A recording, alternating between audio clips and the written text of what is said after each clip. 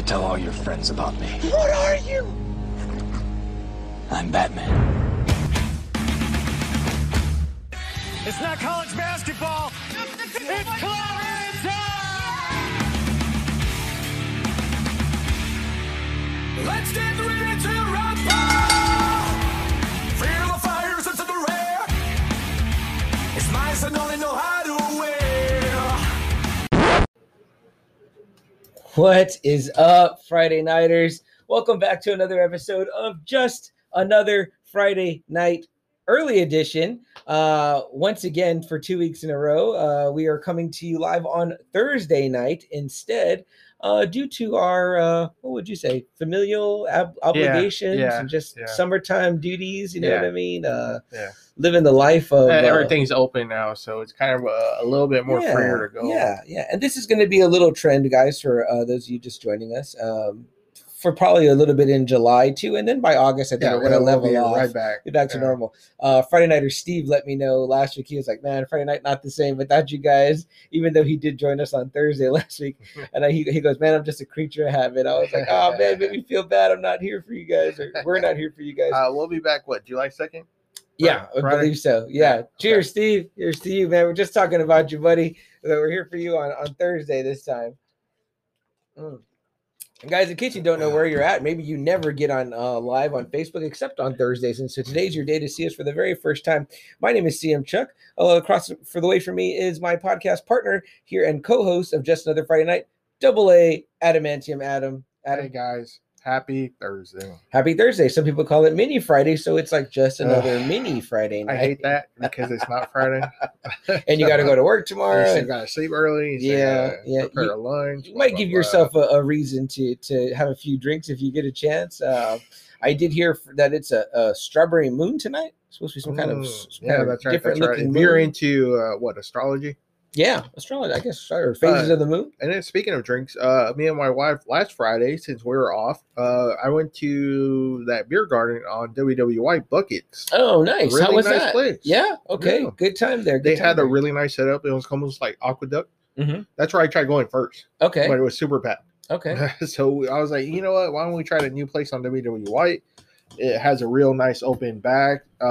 They actually come to you too, to ask if you want more refills on the outside. So so they come, they give you menus. I didn't know they do that too. So. I think I caught the McGregor fight there. One of the McGregor fights. Okay. It was kind of drizzly, and I drank there before. Is that where that screen is? Yeah. Oh, yeah, okay, yeah. Okay. And I know it used to be the Big Lou's Burgers. Big Lou's Burgers. Now which Buckets. I guess they just I never saw anyone there.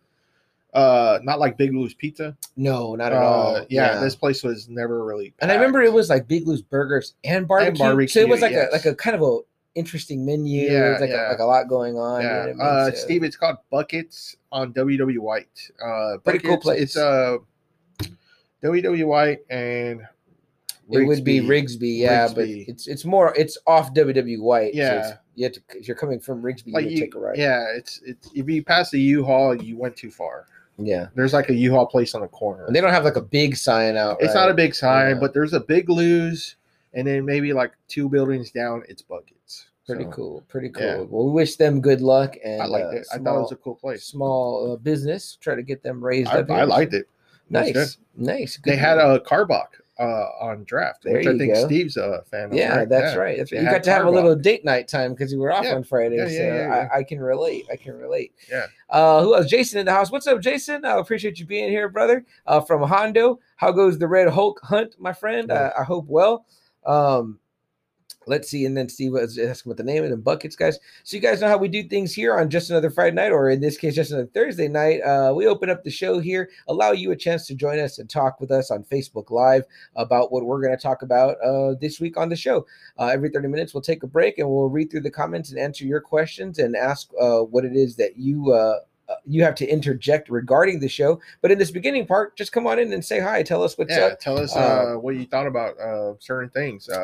Like we're caught up on Loki. We're not going to go into it, but no, not yet. I mean, it was cool. So far I'm digging it. Yeah. What are you watching? What are you buying? Yeah. What are you reading? Have you guys been watching the basketball? I've heard the games have been crazy good. That's what I've heard too. Lots of big comebacks, lots of last buzzer beaters and everything. I'm like, how about some interesting things about it right now? We may see some new people get crowned champions, some new teams that haven't maybe been there in recent times. Let me see. Atlanta only has like one title, and that was back from the 50s. Wow. Who was it? Milwaukee right? Still in? Yeah. Having won one since Kareem was Lou Alcindor. Wow.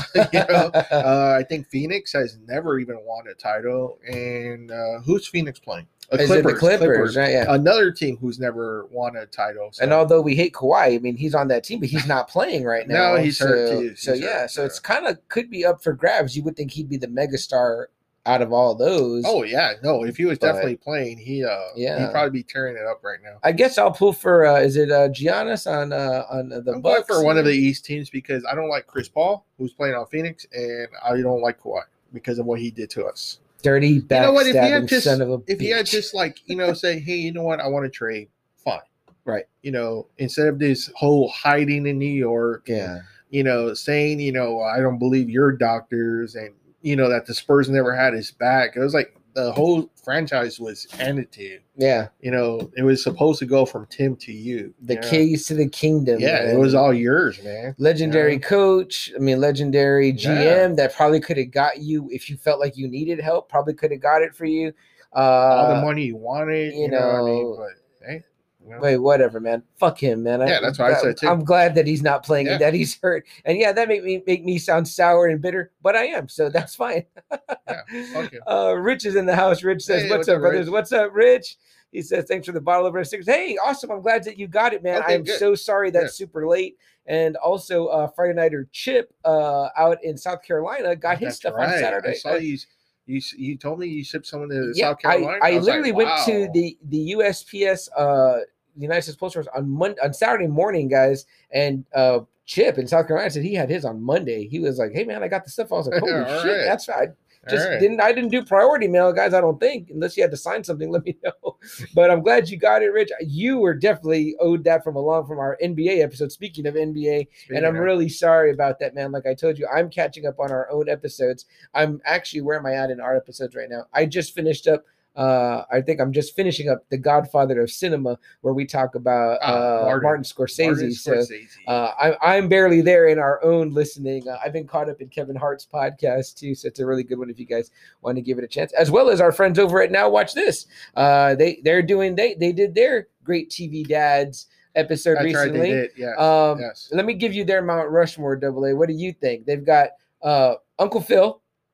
They had Homer on there. I believe it's Dan Connor. And then the controversial, in my opinion, Bill Cosby. Okay, like if you're going just Cliff Huxtable, just fine. Forget about who's playing him. Homer, I disagree with strongly. I mean, when you're choking your son throughout, the series, I don't know.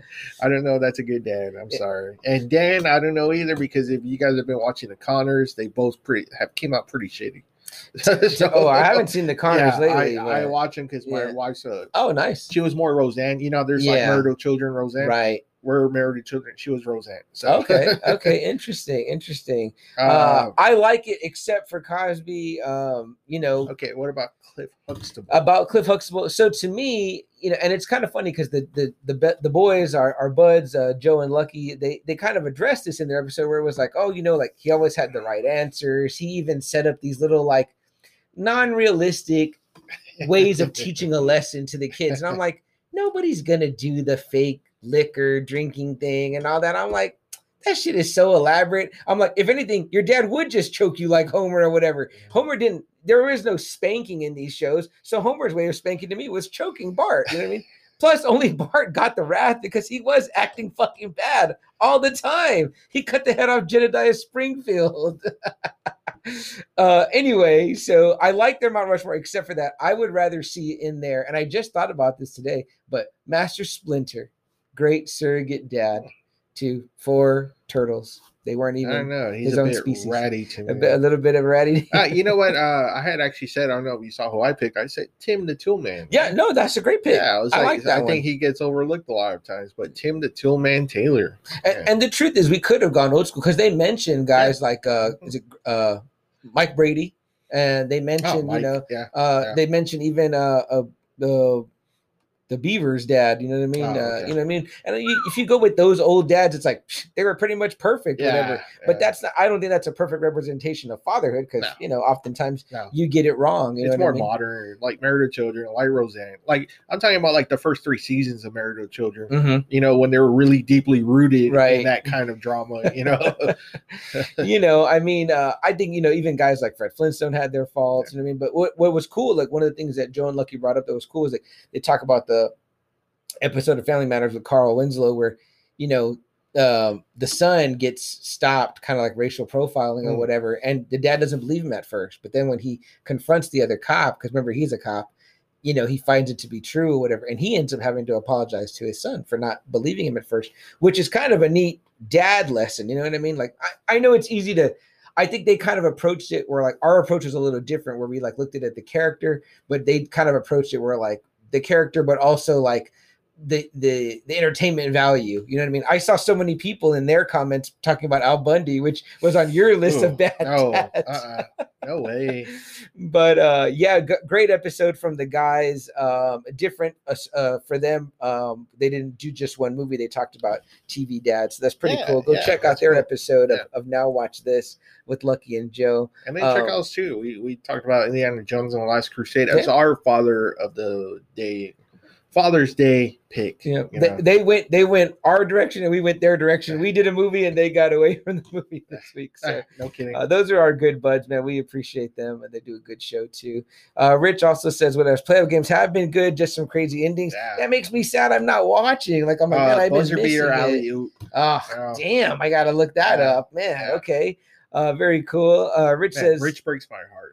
Go ahead and read Double A. I don't mind his team. He goes, I'm going for Phoenix all the way. I'm a fan of CP3 and Devin Booker. I don't mind Phoenix. Well, you know what? I hated them in the 2000s. Yeah. But the Dan Barkley era. No. In the 2000s with Steve the Nash era. Stoudemire. Yeah, Stoudemire. Yeah, and Amari. Yeah. These guys have been denied rings by pretty much everybody. So, if CP3 is going to be the one to get Rich, it. CP3, man, that guy is a little bitch. I'm sorry, Rich. We just don't click on the sports. On the sports, man, it's different, right? Golly. Rich also says, I disagree too. I would say Uncle Phil, Carl Winslow, Jason Seaver from Growing Pains, and then maybe Tim the Toolman Taylor. Jason Seaver, good pull. They mentioned him. That's a good one. Man, Growing Pains doesn't get enough love. We didn't talk about it that much, and that was a show I watched. I never did. Yeah. They also mentioned the dad from Family Ties, man. I forgot his name or whatever, but the older gentleman, white hair with a beard or whatever. So 80s, man. I just love that stuff. Cousin Let in the house says, "Hello, handsomes. Hello, beautiful Let." What else, guys? We got some interesting news here in San Antonio for the Celebrity Fan Fest. Oh, yeah. Again, they don't sponsor us or give us any loot, but they should, because we're going to talk about their program they're going to have over at Six Flags Celebrity Fan Fest, which already has, Hayden Christensen, Ewan McGregor. Those got to be your heavies. Those are your big times heavies. They got some great people from the Netflix Marvel shows, including Charlie Cox, who was Daredevil.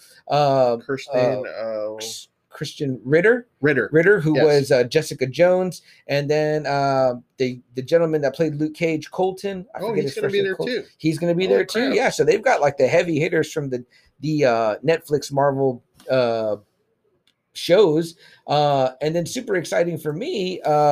Are you thinking about going in just for them? I'm thinking. I saw that their dual photo op is $145. Hey, to me, that's awesome. Not terrible. No, that's awesome. But the young man and young lady that are doing an excellent job. Everything I'm reading on the sites that we both follow and the groups that we're in that watch the same shit that we watch are loving the show the way I'm loving it. I'm strongly trying to convince you.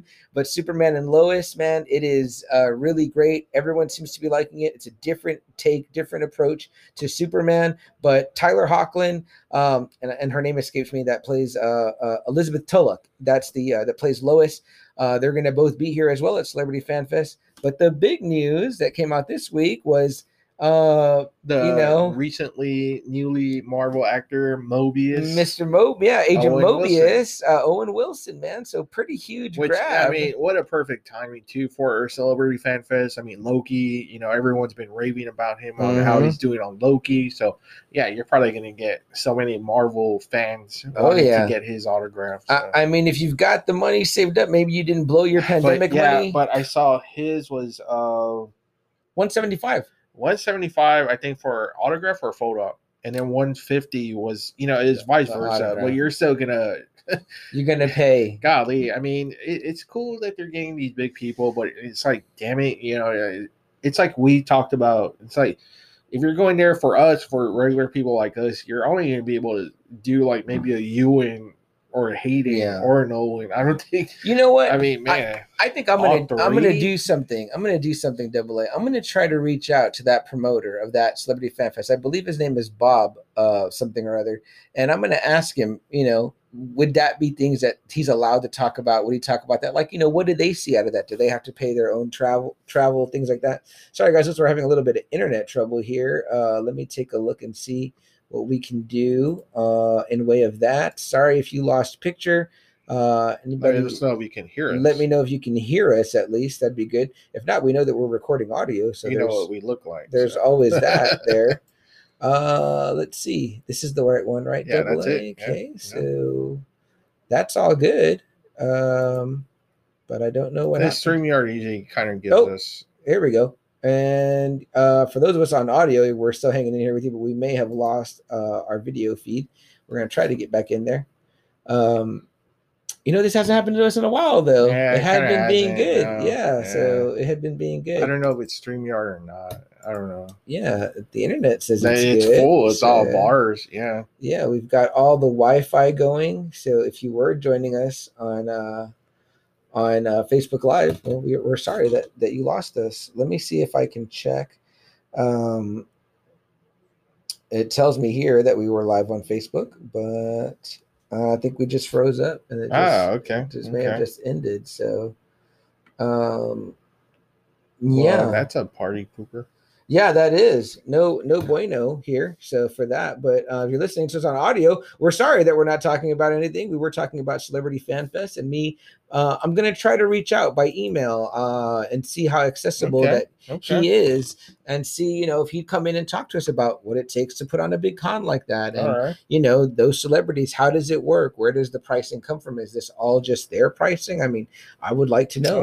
From everything I've ever read about cons, it's usually always their pricing. Yeah. Really? So it looks like not only that, but they're gonna have. If you ever were a fan of Gotham. Oh, that's right. They're going to have, you know, the young man that played Bruce, David Massaus. Sorry if I'm pronouncing. The Penguin, Robin Lord Taylor. Oh, he was very popular for a long time. He was popular with everybody. Let me see. Of course, some wrestler. Have you ever heard of him? They're kind of making a legendary pro wrestler Brimstone. I'm like, I know a lot of the legendary wrestlers, and yeah, wrestling is kind of our thing. I've never heard of Brimstone, but they're like wrestling legends.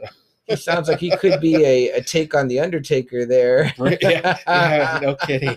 Or Kane, at least, maybe.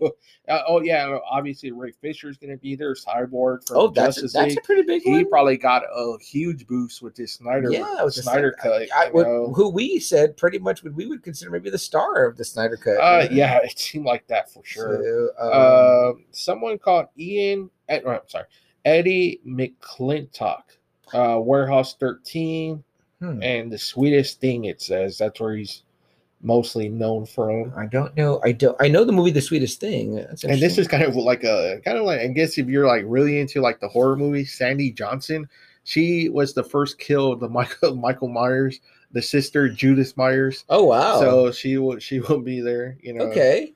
She's working that tip. Yeah, I'm with it. Okay. You know. All right. So yeah, I know she's been making rounds a lot. So.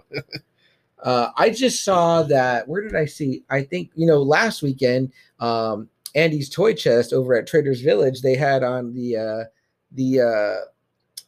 one of the guys from Super Troopers. We talked about that last year. Well, now I heard they're going to get the first Jason, the guy that played the first Jason. Yeah, it's at Gigi's Emporium. I believe. Yeah, I believe but it says it's going to be at the Rock Box. Oh, okay. Because I was intrigued too, and I was kind of like, okay, unless they're having it there too. But the one I saw, it's at the Rock Box, and I was very intrigued because I was like, oh, cool. There's always, because you never know what like Jason to get, right? It's kind of like, which one do you get? Do you get the original? Do you get, Kane Hodder because he played him the most? Who do you get? Yeah. So. There's not like a Robert Englund, it's like Robert Englund is like, that's Freddy. Pinhead also. There's like Pinhead. There's a guy Bradley. Man, jeez, I forget his fucking name. But him too. Your guy from Comic Book Man, Ming. Chen. Ming Chen's gonna be here too. He's gonna be there too. I had a great conversation with Ming when I met him at Alamo City Comic Con. Yeah, he was one of the most chatty. That's the one I think I've told the story before. How much would he charge for an autograph? Oh, I think it was like $20. I think. Nice. Yeah, it was very, very okay. Very reasonable. It says he's going to be there for 5 days. Oh wow! August 4th through the 8th. Okay, he's out there going to try to make it happen, huh? Yeah. So again, guys, if you were joining us on Facebook Live, we did lose our feed there, and we lost our feed through StreamYard. So I don't know if we're going to have to start it over or how that's going to go, but. Either way, for those of you joining us on audio, we're just recording away, and people may have to eventually listen to this on the audio version. So, we live here in San Antonio, so this is kind of like, it seems like they're kind of competing, I guess, to be the number one Comic-Con, and I mean, they're doing a really good job.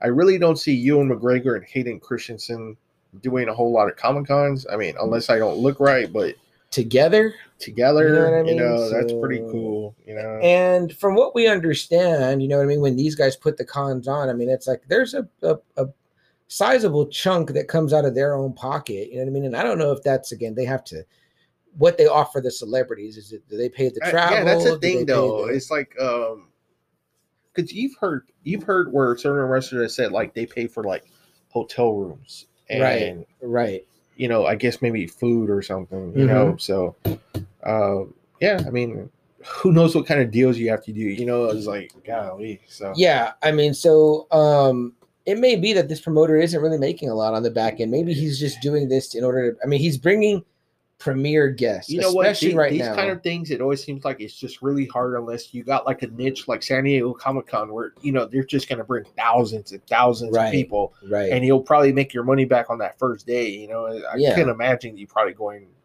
red. People legitimately schedule their vacation around that, around San Diego Comic-Con, So I mean, it's fun. It's a fun, interesting time, and you hope that the cons will keep on going. Because I mean, it's cool. It's cool to even think that Hayden Christensen will be here, or Ewan McGregor will be here. Or stars from like the Superman and Lois. That's pretty damn cool. So the seasons are opening up. Comicpalooza in Houston is going to be like a month away. The Fan Expo in Dallas is like in September. I want to say that's like our biggest con in Texas is the Dallas Fan Expo. Yeah. So. Even I think, is it this weekend that they're having the card show again over at the July 10th. Yes. Okay, over at the Shriner Auditorium. Yeah, which I want to go there for sure. Yeah, I want to really try to go there. We know our good buddy Rick from Rick's Comic Crypt. He's been advertising. Yeah, he's been advertising like crazy about being there. So. Man, it's gonna be cool. It's gonna be a good show, and then we have Ekman's again. Yes, on the 21st of August. Right, I'm looking forward to going that now. I've been trying to.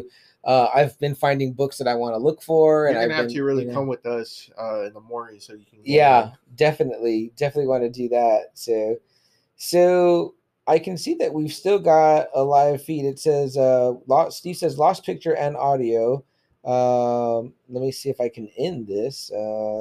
Sorry guys, I'm gonna put y'all a message here about the technical difficulties here. I don't know, podcasting woes, guys, and seriously, I have no idea what's going on. Because we're not drinking. It's because we're not drinking. That's what I blame it on the lack of alcohol. I would probably be dealing with it much better were we, you know what I mean? But I mean, seriously, we're looking at our Wi-Fi bars here. Yeah, I mean, it's on. Well, this is we're on. I mean, connected, right? That's the correct that's Wi-Fi. Yeah. And not only that, but our audio is running. The bars are up. Yeah. The other option I have is to turn us on live on the Facebook. On the Facebook there, which would be weird if I did that. I think. Let me see if I can do this. Sorry, guys, for those of you listening to us on audio. In fact, Double, what if I take us into a quick break on the audio, and then we'll go from there. We'll figure this out. Guys, you're listening to us on audio. We'll take a quick break. We'll be right back. Listen to this commercial, and hopefully we get the issues worked out. We'll be right back.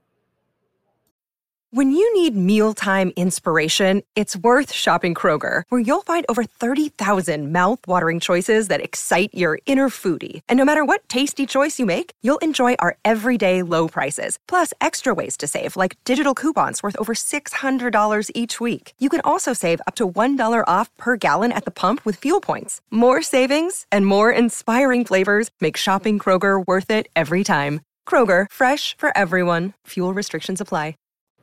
Okay, and I think we're back. So it's not Friday. It's not Friday. And if it's maybe you're an old hand at this by now with us guys, that we sometimes have these issues. We've had a storm. Before. We had a storm. Yeah. We've been attacked by zombies before out live with Mario Delgado. So guys, we hope you'll join us back. You probably got a notification that said we're back on live. So hey, thanks for coming back. What are you gonna do, right, guys? Technology, man. So what do you think Double A assigned to maybe get right into it, or should we want to wait for it to build a little bit? We'll wait till we get our regulars back. Yeah, so what we're saying is that we're talking about Celebrity Fan Fest where we're off, and just saying how it's amazing that all these cons, and we're kind of like wondering, how does a promoter even do it, right? I mean, how does one even stay in business without losing money, without bleeding money, Right. And who knows how much they charge the vendors? Maybe that's how they get some of the money back. Maybe they kind of charge the vendors a lot. So yeah, and I think sometimes maybe too, you're just doing it for the love of the game. Like, hey, you know what? I want to get these people here for my town, and for all we know, I mean, maybe these promoters are independently wealthy, and it's like, you know what I mean? Hey, I'm a jeweler during the day or whatever, and that one con that was hosted by the Bill Madison crew, our 99.5 crew, he did have a horror con, and he was able to get Elvira to dress up like Elvira for one day. But I don't know if it was probably a success, but probably not in the way he saw it, because he's never done another one. He's never actually promoted another one himself. So he may have actually ended up losing money potentially on that. But I mean, it's so cool. I mean, he had every.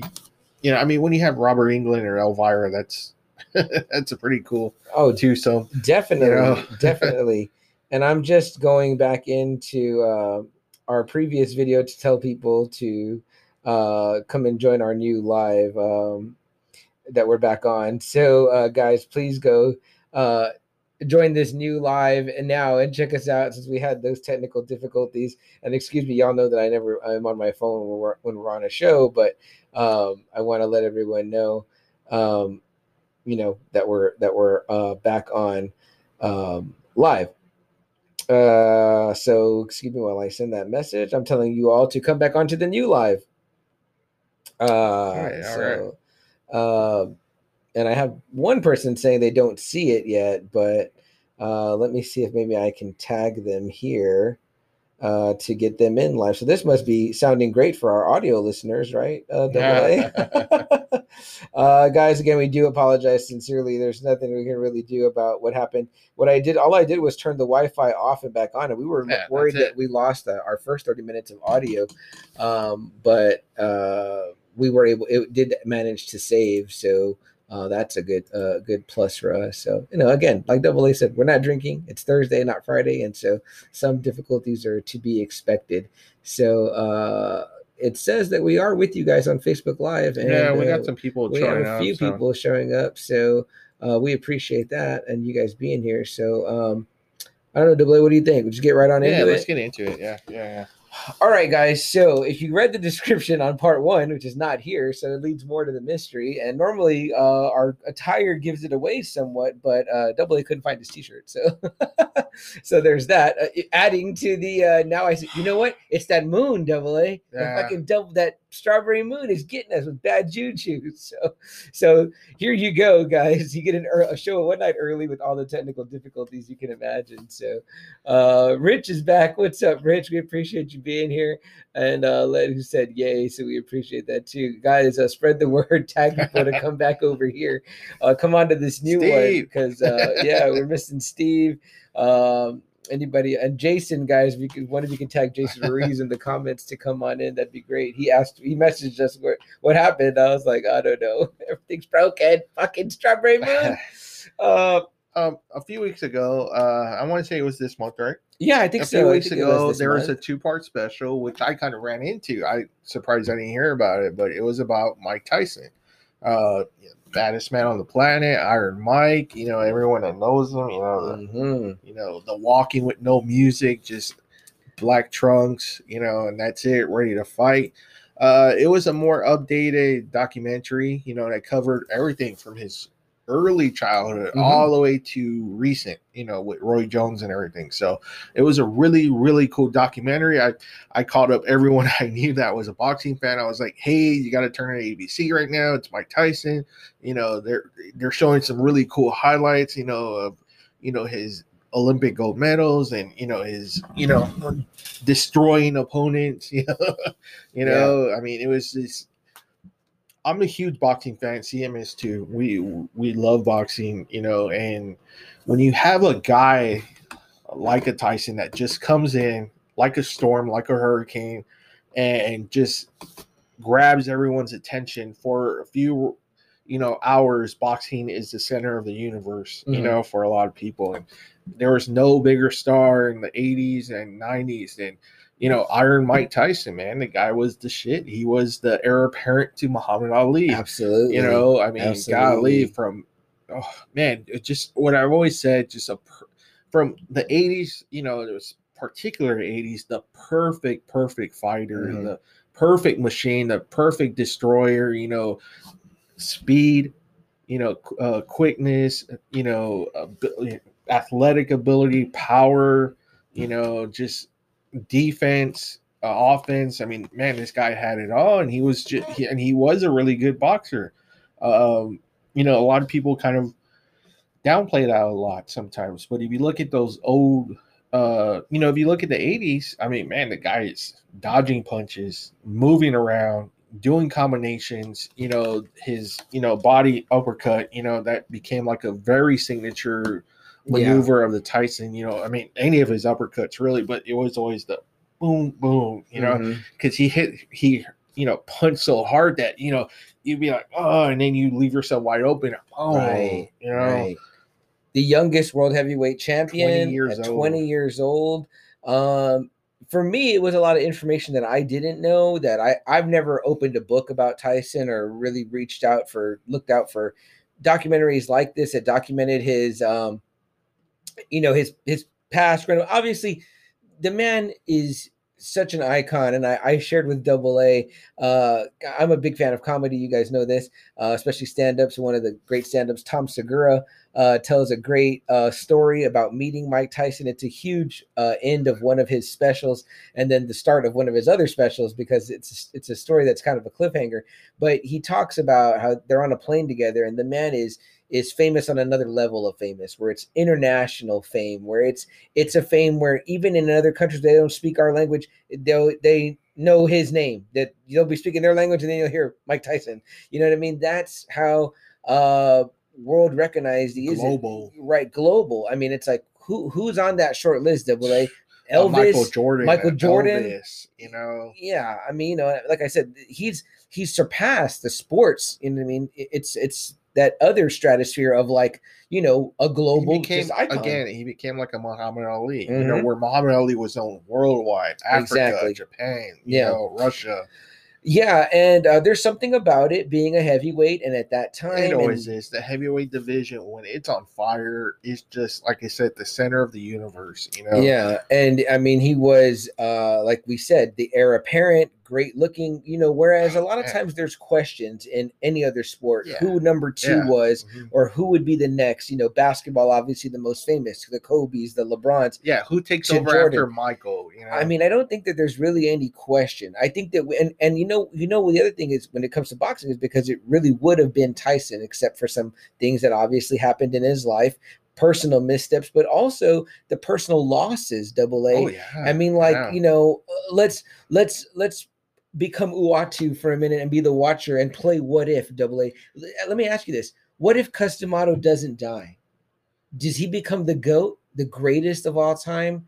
Does he work through those personal difficulties? I think he does, because I think if he had kept his handlers, if they had somehow lived, his promoter had lived, Cus D'Amato had lived, maybe even Teddy Atlas, maybe what if that doesn't happen? Him and whole Teddy, they keep him, because look, when all his handlers died, he got new guys. His old training crew, you start seeing them, they're not there anymore. And his fighting style completely changes. I mean, it's bad. Where you've seen the footage of him in the 80s. Mm-hmm. He's like this. Mm-hmm. He's moving. He's dodging. He's landing perfect punches all over the place. Yeah. Where in the 90s, you can tell he was just going in and trying to land a punch. Right. Going with just like raw power. Raw power. That's it. His fighting skills greatly go down, diminished in the 90s, bad without the right, because he's by then he's running on intimidation and his power, which are both very scary, both very scary tools. But if you're going up against an Evander Holyfield, a Lennox Lewis, a really smart fighter, skilled boxer, very skilled boxer, with knockout power too. But I always say, if you always put like an 86, 87 Tyson against an Evander Holyfield, I want to say Tyson's going to take it real easy, Yeah. Lennox, on the other hand, I don't know. Lennox is like that rare fighter that was just really good. When he was on, Lennox was on. He didn't take chances. Right. We saw Lennox. In his prime. Very, very, very smart. That guy was so hard smart. to beat. Yeah. He was a hard fighter to beat. Yeah. Smart, almost to a fault, where it was like boring. He got boring, or if he got really overconfident, like a lot of boxers do, like Tyson did. Yeah, that's where you get your upsets from. And that's what another thing that was so captivating about Tyson is that he did what we kind of look for in boxing, which was knock people out. And brutally, you know what I mean? Yeah, like I said, but the way he did it, man, it was so brutal and so precise. Yeah. It wasn't like ugly, like all over the place. No. This was combinations. Yes. Knowing where to punch, where to go, connecting on the fucking chin, connecting on the face. I mean, it's beauty. It's a beautiful thing to watch when you see a prime Mike Tyson. You posted up a great clip in the Friday Night Faithful this week, him against this guy. Yeah, on his way to the top. Yeah, and it's a short clip, as most of his fights are against certain people. You can watch it in, a minute. Yeah. But what I went back and when I watched it my second and third time, because you watch it a couple times, was, man, and I don't know if it gets talked about, double A, but the footwork. Yes, that's what I'm saying. He was moving. This guy looked almost like maybe a head taller than Tyson. Yeah, this guy looked like he was about 6'5", 6'6", easily. Probably outweighed him by maybe 30, 40 pounds. Yeah. And Mike is bobbing. He's weaving. He's moving. This guy his feet, not living a true kind of cutting off the ring, creating the space he wants to work in. So to me, that is such like a key element, because it's like, once I have you, you're only going to move in this area. Now I can throw you. I can throw right into where I want you to come, and you can catch. And that's what I'm saying. If you look at it past 1990, all that's gone. All that is almost completely gone. Yeah. This is not the same Mike Tyson that we see in the 80s. Like you said, footwork. I totally forgot about footwork. Man, the man's footwork was just amazing. And it's funny. I used to think about footwork, and I would think about like, a guy like Ali. He did the little shuffle and all that. That's one thing, right? But then when you watch modern heavyweights, like you look at like someone like Wilder, it's not really there. No, Wilder's ugly. He's ugly to look at. Yeah, even Tyson Fury. It's like it's flat-footed. It's not elegant. I It's like not. I like Wilder's knockouts, but he's really ugly to watch. Yeah, you know, the whole package is ugly.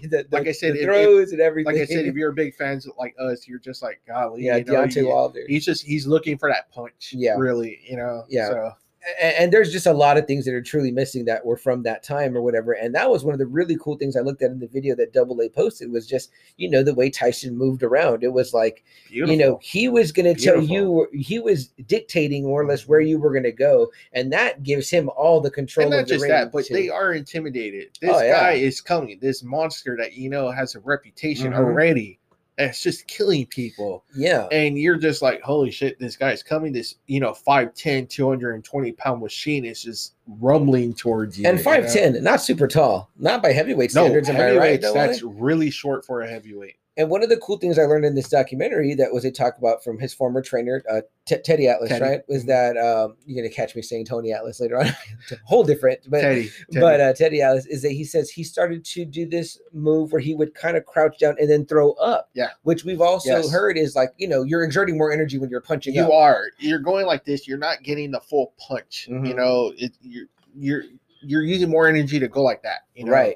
But he was saying that with Tyson, he would kind of bend his legs, so then it's like now you're creating like a power base to throw from. Ooh, and I mean, well, we saw it over and over again. He knocked out taller guys all the time. I mean, it was like crazy. Quality opponents, like he made them look super easy, but a lot of these names were great good heavyweight names, really solid names. Okay, these were really the top guys that he was beating along the way in the 80s.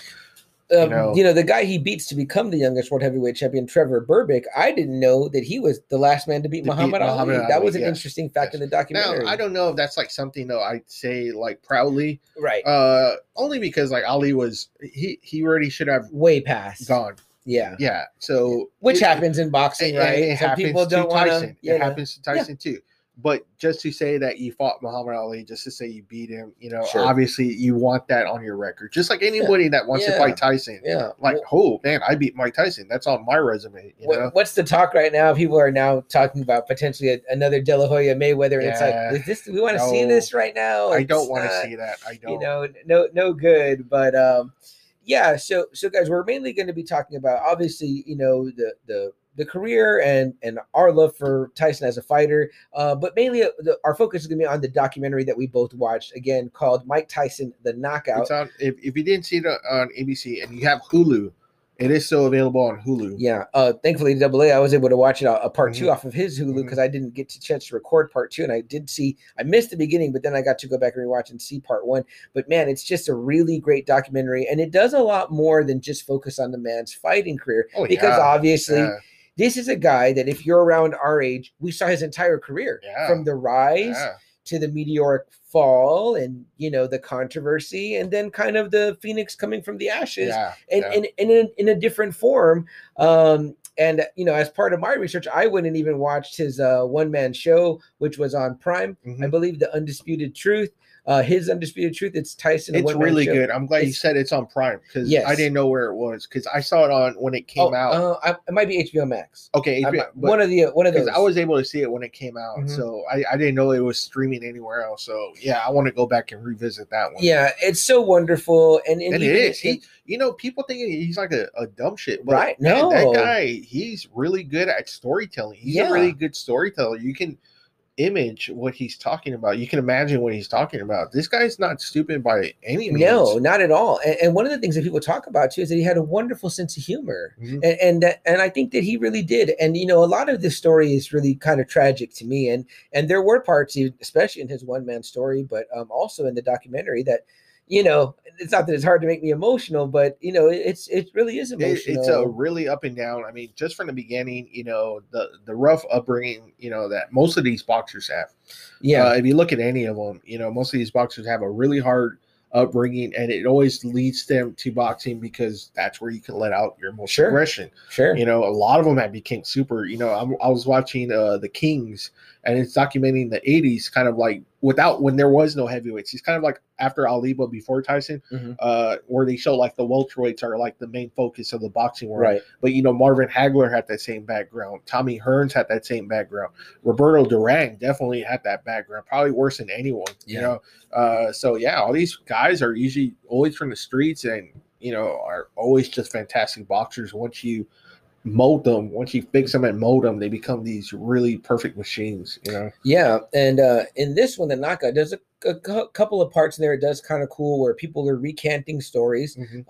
Tyson does talk in part 2 at the end. He does. Yes, he does. Which was cool. Yeah, which was cool. But they get several other, talking heads to speak, and they talk to Teddy Atlas. Yes, they did. Which I was really surprised he came on because if the Tyson Atlas history, something bad really went down between them. Yeah, and it's funny because this documentary, I'm glad that I watched The Undisputed Truth because he addressed something specific that they didn't really clarify in this one. So, let's tell that story, Double A, so we could talk about. So Teddy Atlas was kind of like a young trainer, and he was kind of mentoring. He was right there. He was pretty much Cus D'Amato's main trainer for Tyson, and he was fixing him, molding him, and he had him over his house. I think it was his house, right? Teddy's house. And, Teddy had a young sister-in-law, very young, and, Tyson at this point, he's like 17, 18. I think the sister-in-law was like 13. Let me stop you right there. This is what I want to clarify. He clarifies this in The Undisputed Truth. He was only 15, he says. 15, okay. Yeah, and he said he did not know. Well, that makes sense. That would make sense. I think she was 12. Yeah, because when Teddy was training him, it was about 84, 85. So, yeah, give or take. Yeah. And he grabbed her ass, and, Teddy, if you know Teddy Atlas, if you know the dude, if you've ever seen him, he's a guy that's not really going to take a whole lot of shit. And I'm pretty sure he thought Tyson was a dangerous dude too, even though he was training him. Because he did say Cus D'Amato would always kind of like every time he did something, Cus D'Amato would just kind of brush it off, like don't. Right. It's all right. It's okay. It's all right. And so that kind of crossed the line with Teddy. They had a big issue about it, a blowout issue. Teddy, pretty much points a gun at him and tells him, you ever do something like that again, I'm going to blow your fucking head off, And, obviously he told Cus, dismissed Teddy. And that had been a bad thing between them two. Like, Teddy did not respect Mike after that, did not like him. He stopped working with Mike as soon as that happened. So, yeah.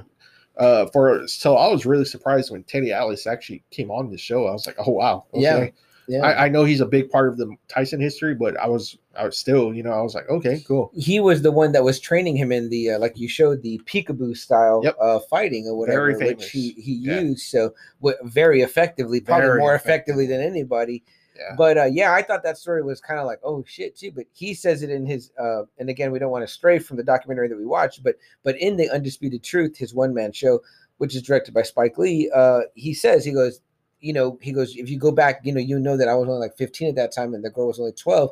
He was like, but he goes, everyone thinks I'm like this already 25-year-old man or whatever when it happened. And it wasn't that way, still, you know what I mean? Obviously. And he was very apologetic. And what's cool is that in part 2 of this documentary, it talks about their reconciliation, which I didn't know that happened, I was like, wow, I'm really surprised. And I was really happy when I saw that, because I was like, cool, because Undisputed Truth, I don't think they had Undisputed, I don't think they had reconciled at that point. No, I don't think so. And it's pretty cool too, because it's during this time, like, it looks like Tyson's kind of like apologizing to people that he's pretty much fucked over the years or whatever. And this was like a, Teddy Atlas used to do, because me and my dad would watch it. It was like Saturday Night Fights or Sunday Night Fights. It was one of those. It was like on the ESPN too. Okay. They would always show it, so me and dad would always watch it. And one of these fights, Tyson's just in the ring, and they're like, I guess before the show, they tell Teddy, he's like, Teddy, Tyson's coming, he's coming, and Teddy turns around, and that's when he says, like, yeah, Mike was like, hey man, I just want to apologize for that, incident. It was very wrong of me, it was very disrespectful of me, and I want to put that all under the bridge. And they show him handshaking, they show him hugging, and I was like, cool, they actually did bury the handshake, because I know that was like a really big sore spot for Teddy Atlas. I'm sure he would have loved to have, taken Tyson, continued the whole way, so. Yeah. And how unfortunate too, because of the way Mike's life went or whatever, you know what I mean? But, hearing that he was only 15 and the girl was 12, again, I don't know that they'll say it doesn't make it right, whatever. But it's like, man, it's really like kids. You know what I mean? It's like 2 kids. You know what I mean? And it's like, but again, Teddy's probably still thinking, this guy's a thug. He's still a thug. Even though like Cus D'Amato's like, mentoring him and shit like that. This could, still a thug. And let's talk about that a little bit. So Mike comes from Brownsville, Brooklyn. People that know super rough. You know what I mean? Yeah. Obviously, the people that you have to look up to are like, gangsters, gangbangers, people selling drugs, because they're the ones that had, money, things like that. His mom really wasn't around. He was really raised by his sisters, call it raised or whatever, you know what I mean? And he talks about how he's lucky that he got arrested, because when he ended up at the juvenile detention center, that's where Cus D'Amato found him. Cus D'Amato, famous fight trainer, Italian guy. Yeah, his biggest guy before Mike was Floyd Patterson. Mm-hmm. That's who he had trained. Floyd Patterson is usually considered one of the all-time great heavyweights. So he already had a really great resume. He had managed a world champion already. I think Floyd was the first guy to have actually won the title twice. Really? Yeah, so that was like a big thing, because no one had ever won the title like 2 times, nice. or something like that, So it was, so he had Floyd already on his resume. So, he saw this guy, this young kid, and was like, man, I think I could do something with this kid. Yeah. And at a very, very young age, you know what I mean? Yeah. So it's kind of like, too, like, damn, you get him in early, and it's like they're a lump of clay to mold. But see, in boxing, you almost have to start early. Right. That's the thing with boxing, is like you kind of have to start off as a teenager, because if you start by your 20s, you're really, really, really late, in your career in boxing. So, like, if you see a lot of these Mexican fighters by the age of 25, they usually have like 40 fights or 50 fights, some insane amount, of fights that they already have. Approaching retirement. where their body's already beat up, shit, that's rough. By 33, they look like 43, so. Yeah. An interesting thing that one of the speakers, and there were several throughout the documentary, said, but it was kind of like, man, you might think like, oh, Cus did bad by like not punishing Mike and letting him still go to the gym. But the one of them, she goes, Mike needed to be in the gym, because if he wasn't, he was going to be getting into trouble. So it was like, I can punish him and take the gym away, whatever, which he loved and was responding to. But then what do you get? You know what I mean? Like something else bad. And at one point, he eventually moves him into his home, which they said he had done with other fighters. Mm-hmm. I mean, you can tell that this is like going to be laser focus on this. And again, Cus D'Amato is part of the Mike Tyson lore. It's almost like almost like Elvis and the Colonel. Yeah. You know what I mean? You can't talk about Mike Tyson without Cus D'Amato. Right, because everyone also says famously, that his death when Mike was what? Right before he became champion. And he never saw him champ. So. This is a guy that told him, you're going to be the world champion. You're going to be the world champion. Now, he did see him win Olympic gold. Yes, he did. So that was something that Mike Tyson also accomplished. People may forget about. Yeah, sometimes you do forget that he has that under his resume. Just 1 or 2? 2, I believe. Two Olympic gold medals in boxing. I mean, can you imagine? I saw they showed some of that footage too. They did. Which was like, holy shit, and he really wrecked those guys. Yeah. Like, you know what I mean? Like, it's like, I mean, this is a guy, like, it's like watching when, like, the Dream Team played other basketball teams, and they just demolished them because he was razor sharp at that point. That's what I'm saying. Young. What did he win it at? AA, 18, 19, he wins a gold medal. Yeah, probably about. And he gets in there, and he, like, he wails on these guys, and maybe, it's like, holy shit. I mean, like, that's like, wow, you knew he was going to be something special, and he was. I mean, because at that time, when you're a boxer and winning the gold medal, that usually meant, okay, this guy's special. Mm-hmm. Ali won the gold medal, he became what he did. George Foreman won the gold medal, he became big. Sugar Ray Leonard won the gold medal, he became huge. So it's always a great big thing when you U.S. killing it in boxing. Yeah. So awesome. I mean, that's when you have someone special. Yeah, for sure. Yeah. So I mean, very famous. I mean, obviously the man's an amateur and he's going to go pro. So I mean, he does, and they show a bunch of his knockouts, which he starts from the very bottom, Yeah. And just crushes his way to the top. What does the one guy say? He says, we fought in a bunch of smokers, and he said they were called smokers, which is like what I imagine is like these kind of like, I don't know, you even call it like a gym or just like a like little. Have you seen Rocky? Yeah. Like the beginning of Rocky? Right. Yeah. Some place, they call it a Yeah. smoker because everyone's in there smoking and Yeah. it's like It's one just spotlight on the smoke. ring. Yeah, and it's just Yeah, it's so funny because Friday Nighter Holty Bear is a big fan of the Rocky video game, and you start out and went in like you start out in the beginning of the game with your fighter in this like it's called like the meat packing district, and you're just in like this like VFW type place, you know what I mean? They have that in that starting it out. King of the Rings too. Oh, that Knockout Kings. Knockout Kings. Yeah, that's a great boxing game also. Man, and there you know it, guys. Despite all the technical difficulties, we're right up at our first 30-minute break. A few comments in only because you guys probably lost this, but hopefully you find your way back to this broadcast. I'll do another post if I can and let you guys know to move over to this one. But we are talking Mike Tyson, The Knockout, great documentary, 2 parts by ABC. What, about an hour each, AA? 45 minutes? Yes, 45, yeah. Very tight, very solid, very well done. Really beautiful opening. This kind of like, really melodic music because it really is a tale an American tale of triumph turned tragedy. I mean, so those aspects are definitely there. But guys, thanks for hanging with us through our technical difficulties. If you joined us on audio, you're gonna get probably a lot beefier show. And if you're just getting to us here on the live version, well, we appreciate you being here on an early edition of Just Another Friday Night here tonight. Just another Thursday night. The strawberry moon causing us all kind of headaches tonight, but nothing as bad as a headache given to you delivered by Iron Mike Tyson. Guys, so give us a second and we'll be right back with you. And we're back, guys. A brief blip, if you want to call it that, talking about the baddest man on the planet, but the great documentary that we watched called Mike Tyson, The Knockout. On ABC, and it was just a really great watch. So obviously AA, like, take us through the paces. I mean, like, it starts us out with young Mike getting discovered, like we said, by Cuss, training there, losing Cuss, becoming the youngest world heavyweight champion. By this point, he's already had like 26 fights, 27. I mean, he's just wrecking people. And Trevor Berbick right now, at that point in 86, is the heavyweight king. He has a title. He's a heavyweight. He's pretty much seen as a champion. Larry Holmes, he's been defeated. Larry Holmes was the dominant heavyweight boxer in the 80s after Muhammad Ali, and he just lost his title to Michael Spinks. So right now you have like Trevor Berbick, you have Michael Spinks, so you have these heavyweights, and now this guy that's just destroying opponents in first rounds, and now he finally has his chance at the title.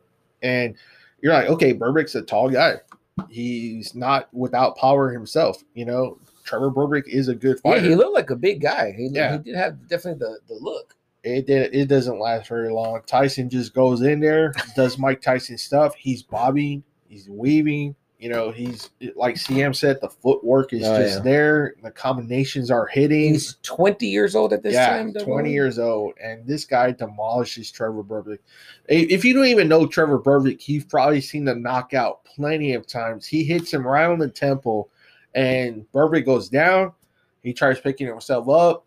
He falls down again. It's one of those knockouts that you just hope never happens to you. He gets up again, and he just doesn't know where he's at. And Mills Lane is counting, and his eyes are gone. Mills Lane. His eyes are gone, and Mills calls it off, and that's it, man. That's the start of Mike's ascension and dominance of the heavyweight division. He starts right there with Trevor Berbick, the demolishing of Trevor Berbick. One of the people that speaks frequently throughout both parts of the documentary is famous actress Rosie Perez. She's from Brooklyn also, so that's probably why they tapped her. But she's also a huge boxing aficionado, so she knows her stuff, and obviously followed probably very closely, and was probably a huge fan of Tyson since they came from the exact same part of the country there in New York. So she says this great line right there where she's like, "Man, bless this man's heart, Trevor Berbick, where his heart wanted him to get up and his mind, but his body was like, no." Like the man had no legs, right? Like, it was like, man, it's like I said, it's one of those knockouts that you just hope never happens to you, and it happens, and you're just like the guy's just falling all over. He tries to get up once, he tries to get up twice, and then on the third time he falls literally through the ropes, where it's just like, good night, man. Like fuck. Yeah. Like he got his clock cleaned, and then there it is. Like Double A said. I mean, Mike gets now. Double A.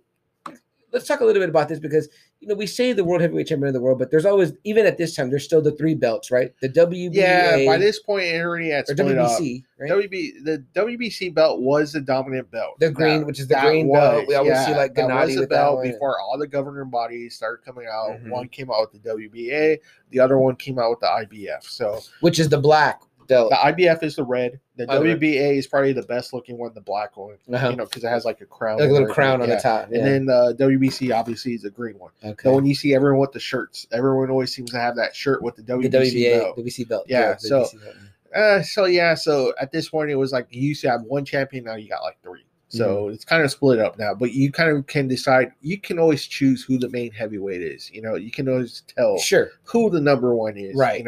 So Tyson now owns a piece of the belt, and again, Michael Spinks has another one, and I forget the other guy that has the other belt. So he takes on, he goes through some more people. He beats Larry Holmes.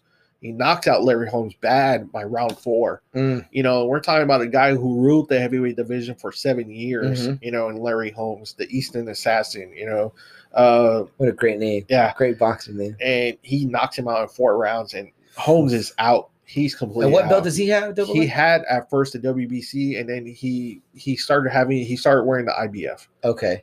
so Okay. So Tyson does eventually take that belt from him. well, not from Holmes. Oh, He okay. gets it from another guy, which is pretty much setting up the Michael Spinks. Well, at this point, Tyson's already has a belt, from what I understand. Tyson already by Michael Spinks, he already has all 3 belts.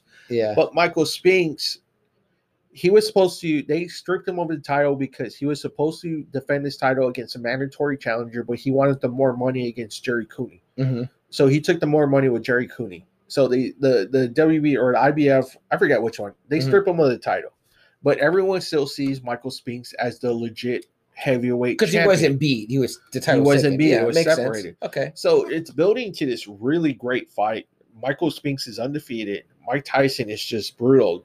Both of these men are both seen as the true heavyweight champ. Yeah. Michael Spinks is no slouch. He's always considered one of the greatest light heavyweights ever. Mhm. He's the first guy that made a jump from light heavyweight division to the heavyweight division, and he beat Larry Holmes twice.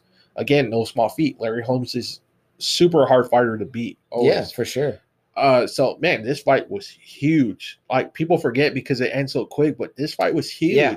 It was, one of the highest grossing heavyweight fights of all time. And he talks too on the documentary, Yeah, and so you get to again, hear from him himself. And again, there is a big part of people that see Michael Spinks as the legit heavyweight king. Mhm. So, it comes in big fight, big super fight, big build up,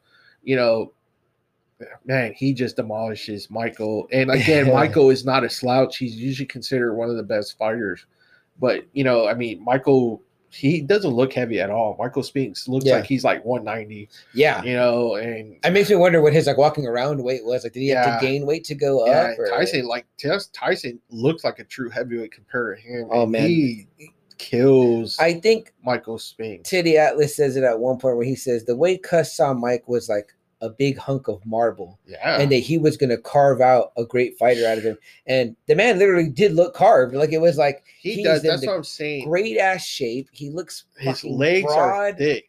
Yeah, his man. arms are big. Oh yeah, he's in that perfect shape. That's why I say he's like from the 80s Tyson. That guy is like the perfect wrecking machine. And I have to admit, see, it's good that I have Double A here, that you all have Double A here to tell you about how great Spinks was. Because if you just look at the guy, you might say, man, this guy looks like this guy with this 80s mustache up against Ike Tyson is about to be short. But that's just you making an assessment without knowing anything.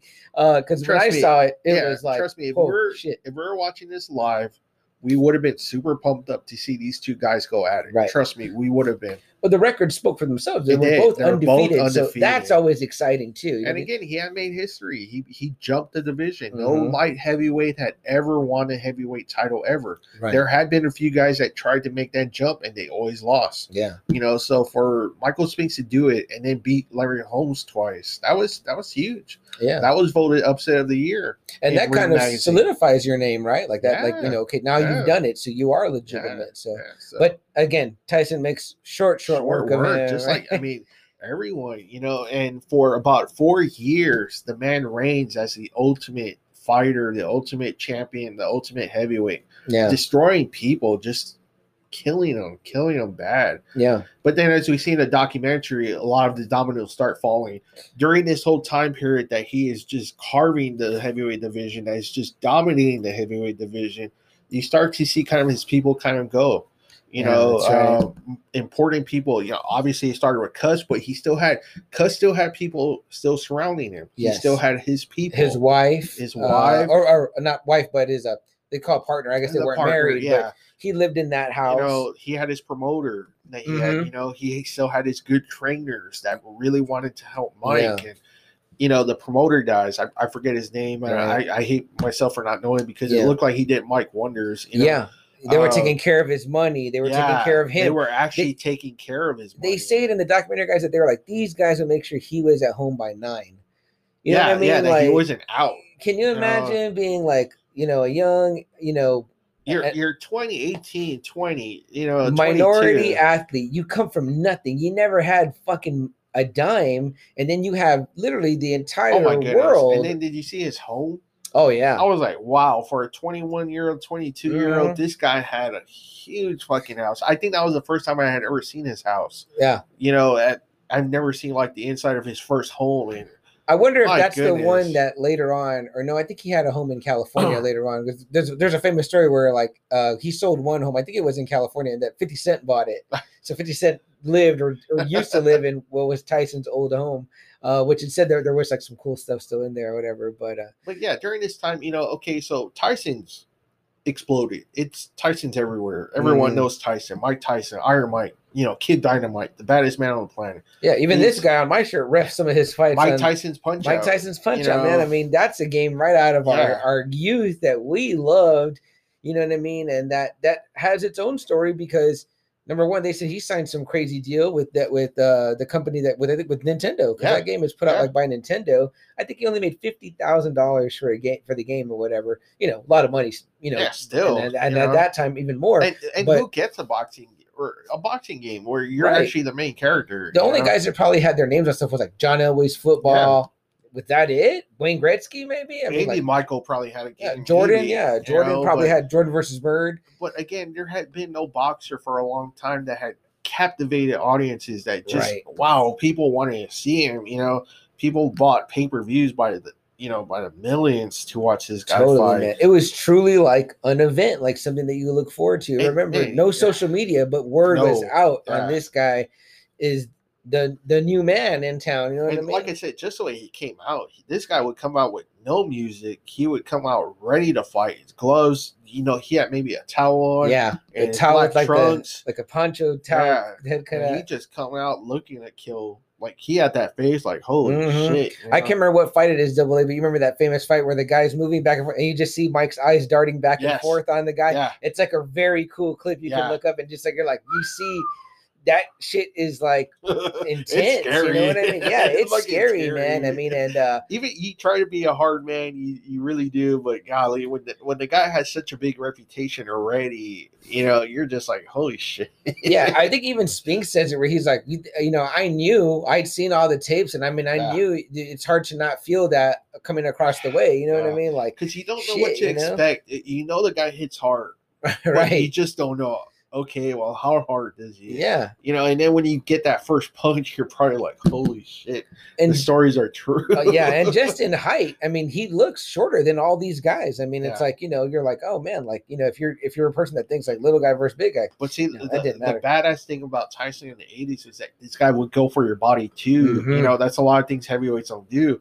And he would break you down bad where he would punch you so hard that you would just lower your hands. You would go like this just a little bit more so you can uppercut you. And boom. And that uppercut looked like fucking lightning. It was so fast. I mean, in the video you posted, Double A in the Friday Night Faithful, he misses one. And it just is like, it's like a blink. Like it's literally so quick. So quick.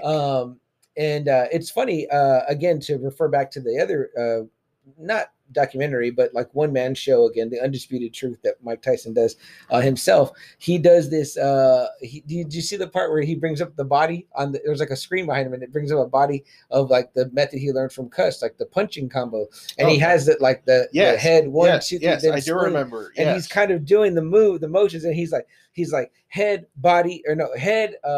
I think he's like cross, then he's like uppercut, then he's like spleen, liver or whatever. He does all the motions, and it's neat because it's like they do the body up there in the background, and it's numbered where he's supposed to, and he's still throwing the combo at that age or whatever. Like, like holy shit. I mean, like, it worked. Mm-hmm. You know, you don't do something, you know, that doesn't work. You do it that, you know, keeps working. Right. And man, again, we just look at those man's fights. Golly, the way he would just boom, boom, boom. And it's crazy. Like, I'm sure the muscle memory never really went away for him or whatever. But obviously, you know, so at this time, get into. So at this time, even though he's dominating the world, he's dominating boxing. He's on the level probably of Michael Jordan at this time. Mm-hmm.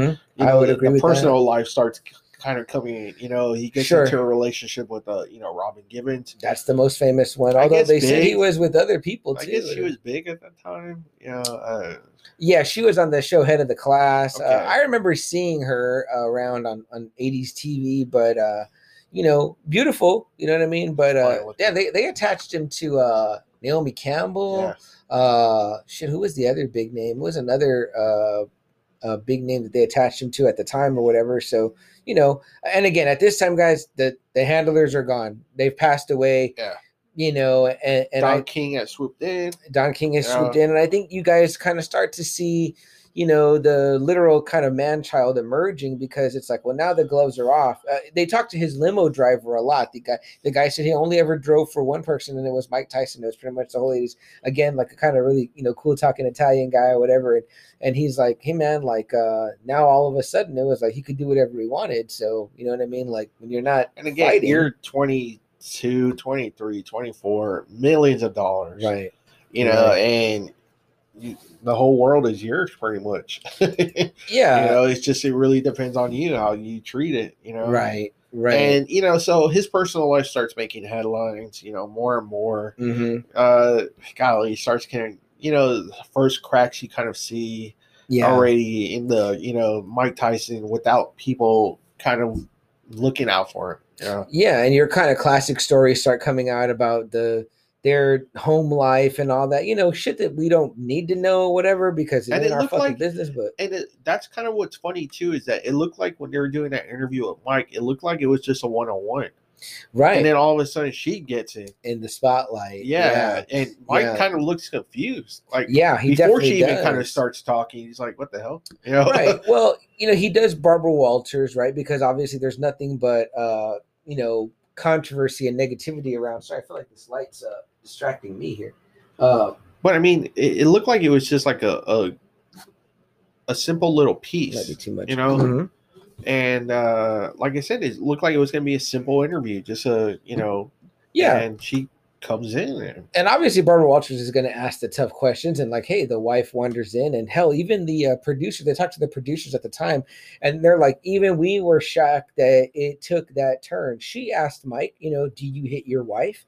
He said no. He's like, I have a temper, and I get angry. They even, like he said, like he does this, right? He'll shake her, grab her by the arm. He's like, I might have shaken her. Or whatever. What did he see? She is pretty fucking small. She looked like she only weighed like 100, maybe not even that. Especially compared to him, you know what I mean? Yeah. You know, which is its own dynamic in its way, and I don't want to spin it one way or the other, because you know we don't know. We don't know. Nobody knows, whatever. But she comes in and pretty much just paints a really bad look on Tyson. Bad. And Tyson looks just astonished. He looks bad. He looks like what the hell? He doesn't know where all this stuff is coming from, and he just has that look throughout. He doesn't say nothing, right? But he has that look on his face, like what the fuck's going on? Yeah, to almost anger. To I mean, I didn't even see that. I just saw like bewilderment, maybe embarrassment, right? Yeah, embarrassment. You know what I mean? Because even the producers were like, "Man, we didn't expect the interview to take this turn at all." Because they even said. They show them like walking around the grounds of the house, like talking, and they're hugging each other. And they go, man, we got the impression that like, though they might have had their difficulties, it was nothing more than what any couple has. And that when behind closed doors, you know, they a young couple. Right.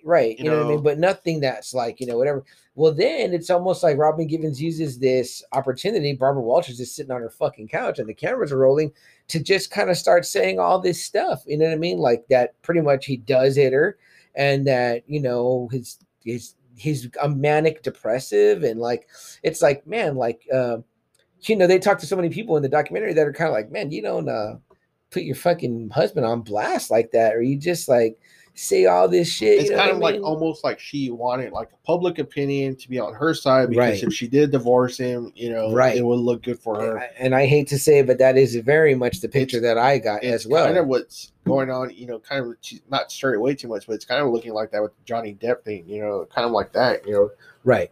Where, you kind of, you set it up to get this disposition of, so quote unquote, the public or whatever. And then I thought they were going to bring it up, but they didn't, which they did talk about in Undisputed, is that, he came home and he found her with the guy. Yeah. And they were driving out quick, like, before he could try to come home, but he stopped them. Yeah. And it turned out to be Brad Pitt. Before Brad Pitt was anything. I guess he was on that show too. And it's kind of really he implies heavily that she was cheating on him with Brad Pitt. What's so funny is that they show, he puts up a picture of Brad Pitt in the Undisputed too. Yeah, he does. And it's this young Brad Pitt. That's where he would probably know it from. I mean, but can you imagine? Like, I mean, I'm sure Brad Pitt even then knew who her fucking husband was. No, he does. He goes like, and he does a really good, great Brad Pitt impression. He's like, oh no, not in the face.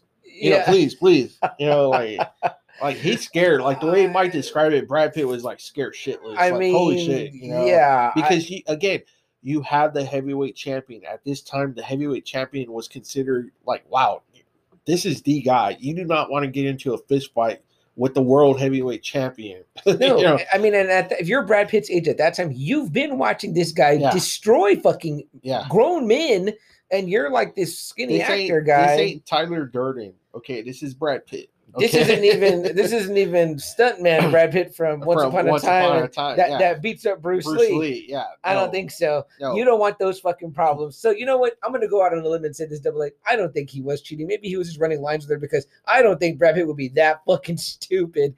Like that's a suicide death wish, brother. Are you kidding? I'd be like, no, we're not going to your house. No. We will run lines at the studio or some shit. Do you know who your husband is? Yeah, I'm not trying to fucking die at that man's hands at that time when he was a legit, true fucking killing guys. I mean, shit. Who's the guy they show over and over again? Double A. He was a fighter, right? That he fucking broke his face and all that. The eye socket, the swollen eye. He was another fighter. That he fought, and that Tyson was like, man, this guy sucked. You know what I mean? Like, I beat his ass and I beat him again. I think it was Bruno. Yeah, that's Bruno.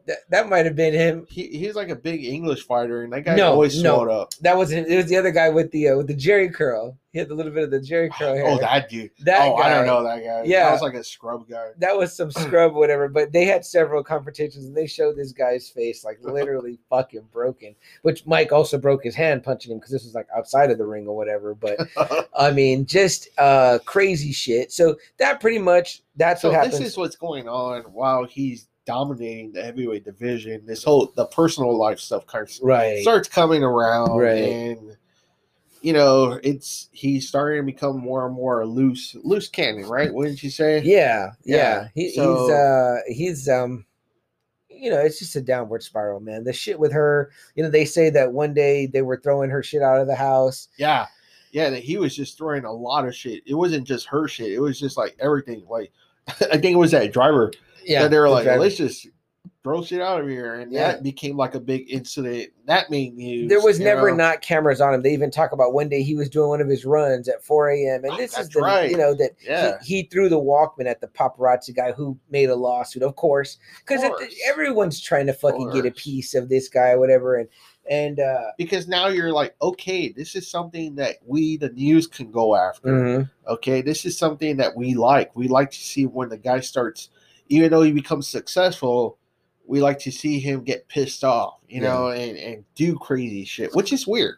It's weird that we're like that in America. That when one person's very successful, we kind of always want to see the bad sides of that person. You know what's so funny is that in watching this stuff, that made me think about I thought about Chadwick Boseman a little bit, where I was like, man, like how fucking awesome for him that at Black Panther when it was out, it was like him at the top. Yeah, could have been easily any little thing they could have latched on, but it never happened for him. So I mean, like, I think that's so great. You know what I mean? Like, not that it, in my opinion, again, this is my opinion, the opinion of CM Chuck here, that it was necessarily all Tyson's fault or whatever, because you know what I mean? Like I said, it was like almost like the fates weren't allowing for him to continue to grow into being possibly the greatest fighter of all time.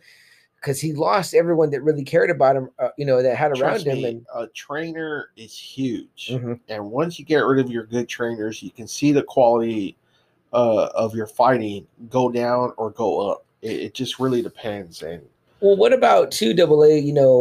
The guy, again, if you watch this, guys, you'll see kind of what a man-child Mike is. I'm not saying he doesn't know right from wrong or whatever. What I'm just saying is that, guys, if we're 23, 24, we're multimillionaires that everyone catered to, we probably would have a huge fucking ego ourselves. Yeah. And probably do a lot of bad stuff ourselves. Right. And how about this?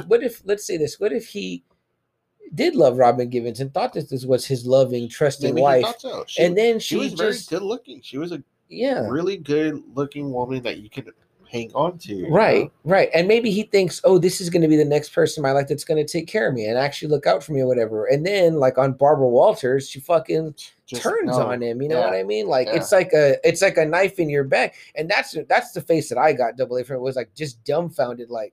That's what I'm saying. Just embarrassment, dumbfounded. Deer in headlights look, man. Like, you just don't. You're not supposed to expect that from your partner. Right. Right. You know what I mean? Like saying this is, and like I said, say what you want. That some people say that maybe Mike, is not smart or whatever. But it seemed to me that it was clear as day that he understood the ramifications of what was happening in that moment.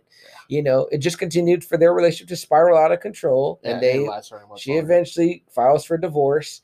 And I think, they kind of talk about she takes a lot of the money. You know what I mean? Of course, that was her mother was living with them. Yeah, of course. And she was fucking obviously in it to win too, So then that happens. So that's like a negative. And then the next thing is the kind of major one, right? AA, the pageant and all that.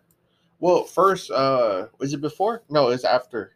It's after what obviously was the biggest upset. Yeah, it's after. It's right around that time actually. No, because that happens pretty quick. He gets arrested right after that fight. So again, with all the handlers down, he's still dominating, but it's not as good. And he gets next contender. It's Buster Douglas. A name everyone in boxing knows. Not necessarily because the guy's good. Just because it becomes the biggest upset in boxing history. Mm-hmm. Now, Buster Douglas, they say that when he was on, that he could actually have been a really good heavyweight. But, he's just one of those fighters that never really took, anything seriously. Yeah. But, this is a chance against Mike Tyson. So he trains super hard. He starts, moving, boxing. Tyson gets too much. He said he wasn't even training. Wasn't training. Just partying, staying out till 2, 3 in the morning. Because he figures he's like, this dude, he's just a journeyman, Yeah. And they said everyone thought that it was going to be in the bag. Like, it was like, oh, we're going to get to watch Tyson like knock another guy out. Now, there is a little controversy, though, and there's not too many people that talk about it, but he does knock down Buster Douglas. Yeah. And it does say that he is down for like almost 10 seconds, but for whatever reason, they don't count. Yeah. Because even if the referee doesn't count, there's always someone on the outside that's supposed to be starting to count once the guy's down. There's always, 1 and 2. And then when the referee comes in, that's when, he's supposed to tell the referee, okay, we're at 4, 5, 6. Yeah.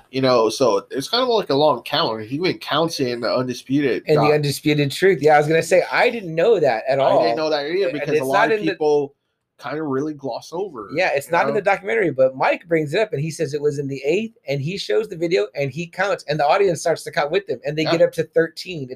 He goes, I did knock him out and down in the 8th, and it was a 13-second count, which I'm like, man, what a change that would have been to fucking history, because that now he probably felt like he was losing in his personal life, and now he's lost in his professional life. Well, not just that too, but so that maybe he should have won, right? Mhm. But Buster is kicking his ass. This is the first time anyone's actually landing punches on Tyson. Right. I mean, he just does not look good in this fight.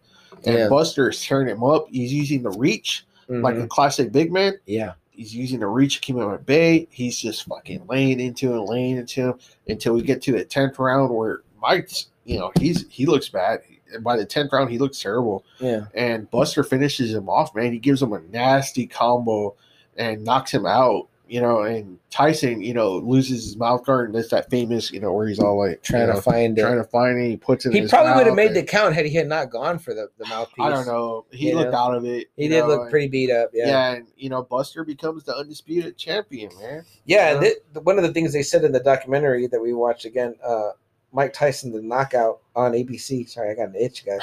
I know this is not looking good on camera, but is that Buster Douglas lost his mom right before, and that he was going to use this to draw from, like, this was going to be for his mom. And so it's like, damn, the cards are all swinging in the other kind of way or whatever, like behind the scenes. But you know what? I mean, it wasn't too long after that. He, it's Holyfield. He challenges Holyfield, Buster Douglas, and Holyfield knocks his ass out in 4 rounds. Yeah, so I was gonna Buster say. Douglas is not by any means a great boxer. Anything, right? Evander takes care of him quick. Yeah, so. They talked to Buster Douglas in the documentary as well. They do, so which I was like, okay, cool. Get to hear it directly from him, cool. And he seemed pretty proud. Made it sound like it was his. That was the biggest. Sure, that's still the biggest upset. They talked to other people too throughout in the video, and they say, literally the shot heard around the world. People were calling other people to spread the word by phone. No social media, guys, and it gets out there that, like, man, Mike Tyson's been knocked out. Guys, we're right up against our second break, so let's take that break real quick and continue the conversation about Mike Tyson, the knockout, with you guys on just another Thursday night early edition. So thank you guys for hanging out. We are back here again, and we're talking more people popping in. Ken, you know how we do it here on normally on a Friday night, but tonight on a Thursday night for our second week in a row due to summer obligations and for AA dad duties. But guys, we're talking tonight about the great documentary that we watched. Again, like I said, the knockout, Mike Tyson, the knockout on ABC, 2 parts. It focuses on his fight career, but it also focuses quite a bit on both. Both the personal and the professional life. The personal and the professional. So we're right up at the point where he's now lost. Yeah. So now now it's he's winning fights again, and it's kind of getting close to Holyfield, the big showdown. And it's funny because there was a poster that Ray has. Where it was already advertising Mike Tyson, Evander Holyfield. That was going to be the big fight. And then that's when that whole event happened, which I didn't even know there was an event like that. It was like an all black event. I forgot what it's called. Almost like a convention, but it's like superstars here. Like major names are at this place. Will Smith is there. Mike Tyson is there. Spike Lee, I believe, was there. Yeah. Just huge names. I mean, the way I thought about it was pretty much like a convention, but that celebrated like all of the African American influentials at the time. So if you were, I guess, big in music, movies, TV, Jesse Jackson. Jesse Jackson was there. Yeah, I think Al Sharpton. They showed pretty much everybody was there. But this was a thing that happened in Indianapolis, and there was also like a Miss Black America beauty pageant that was going on. So lots of beautiful girls there, and there's lots of footage of Tyson hanging around these girls. I did want to mention one thing also though that happened that he mentioned, and we watched the in my prep I watched Mike Tyson's Undisputed Truth, directed by Spike Lee. I think it was on either HBO Max or Prime, one of those two. It's on one of those two. We'll post it. He says that shortly after the Douglas loss, that his sister Denise died, and that she was one of the main prominent female figures in his life that helped kind of raise him in the absence of his mother, who was, had issues with drugs and a bunch of other things. I mean, she just was not really there for him, raising them or whatever. So she died. So, again, the kind of trend continues of anyone that maybe had any chance of bringing Mike out of the things that he was in, he's losing them. You know what I mean? So it's like that sucks, whatever. But anywho, back to this event in Indianapolis and the I mean, there's just like eye candy everywhere, and he's just like, wow, I mean, again, this guy has an aura about him. He's a heavyweight champion, or he was, and he's just a big name. He's Iron Mike. Yeah. I mean, you couldn't get anyone bigger at this event probably than Mike Tyson. No. Not at that time. And I guess he's pretty vulgar in what he says, I mean, everyone says that he was like, he pointing at him and says, I want to fuck you, I want to fuck you, I want to fuck you, they're all like, giggling, whatever.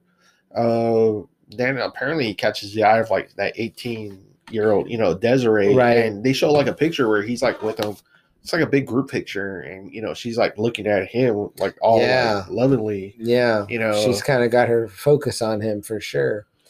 And I don't know. They say he grabs people, kind of grabs their asses, right. all this stuff. But Desiree, something about her really attracts it to him. This is like the early '90s, right? Yeah, yes, and they go out, and apparently, that's where.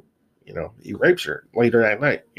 Apparently she said she didn't want, that's all she wanted was just a night out with him. He's like, I'm expecting, me and you to have sex, blah, blah, blah. Right. And, you actually hear a phone call, I want to report a rape, and, who did it, and everything. No, I don't want to cast aspersions, but I probably will. So, this is a part, and I wrote down some questions that I wanted to ask Double A since we both watched the documentary separately or whatever, But from everything that they document that everything was consensual, even like into entering the room. Then it's just them two. Then it becomes her word against his, and she says the rape. Now they play the 911 call. And again, I'm just going to put this out there. It didn't sound calm, right? Very calm, no crying, very clear, very like. I thought so too. But that was a little bit weird to me. You know what I mean? I thought so too. And again, I don't know. No one knows. No, what happened. Mm-hmm. Maybe he did. Who knows? But I mean, the call was very calm. I don't know. Again, I don't know. And then there's the documentary does do, I think, a fair job of trying to talk to different people that were around the event at the time. They talked to one gal that was like, she's the one kind of telling you all the stuff Double A said about how Mike was and the things he was saying. Then they say that there was another woman who they didn't talk to, but it's like known that she says that she was friends with this Desiree, the one that the accuser, and that she told her, she was like, this guy's dumb. You saw what Robin Givens got out of him. You know what I mean? Like, all you got to do is say this or whatever, say he did this to you or whatever. And so it sounds then you have other people saying that no, Desiree wasn't like that. She was a very sweet girl, 18-year-old girl, so right. You just don't know. And I know. And then they even show clips of like, she gets interviewed later on, right? Double A? Like they show the old interview. Yeah, the old interview. She declined to do it. She didn't interview in this one. Yeah. I don't blame her. Right. That did happen. Right. But even in that interview, and again, I know it always seems like she's calm. Very I don't know. Nonchalant about it. Not like it's like, I mean, I imagine that is extremely traumatic and that you would just, the mere memory or mention of it would just, and again, people react differently. People deal with trauma differently. Yeah. But either way, and it's so funny because there's kind of a contrasting comment that happens earlier in the documentary. There's a gentleman talking and he says, this is when Mike's on his rise, the meteoric rise. And he says, 3 black men ruled the world at that time or whatever, or you could even say 3 men ruled the world at that time. And he goes, it was Michael Jackson, Michael Jordan, and Mike Tyson. He goes, it was just about which Mike you wanted to be. And it was a very cool comment. Well, then later,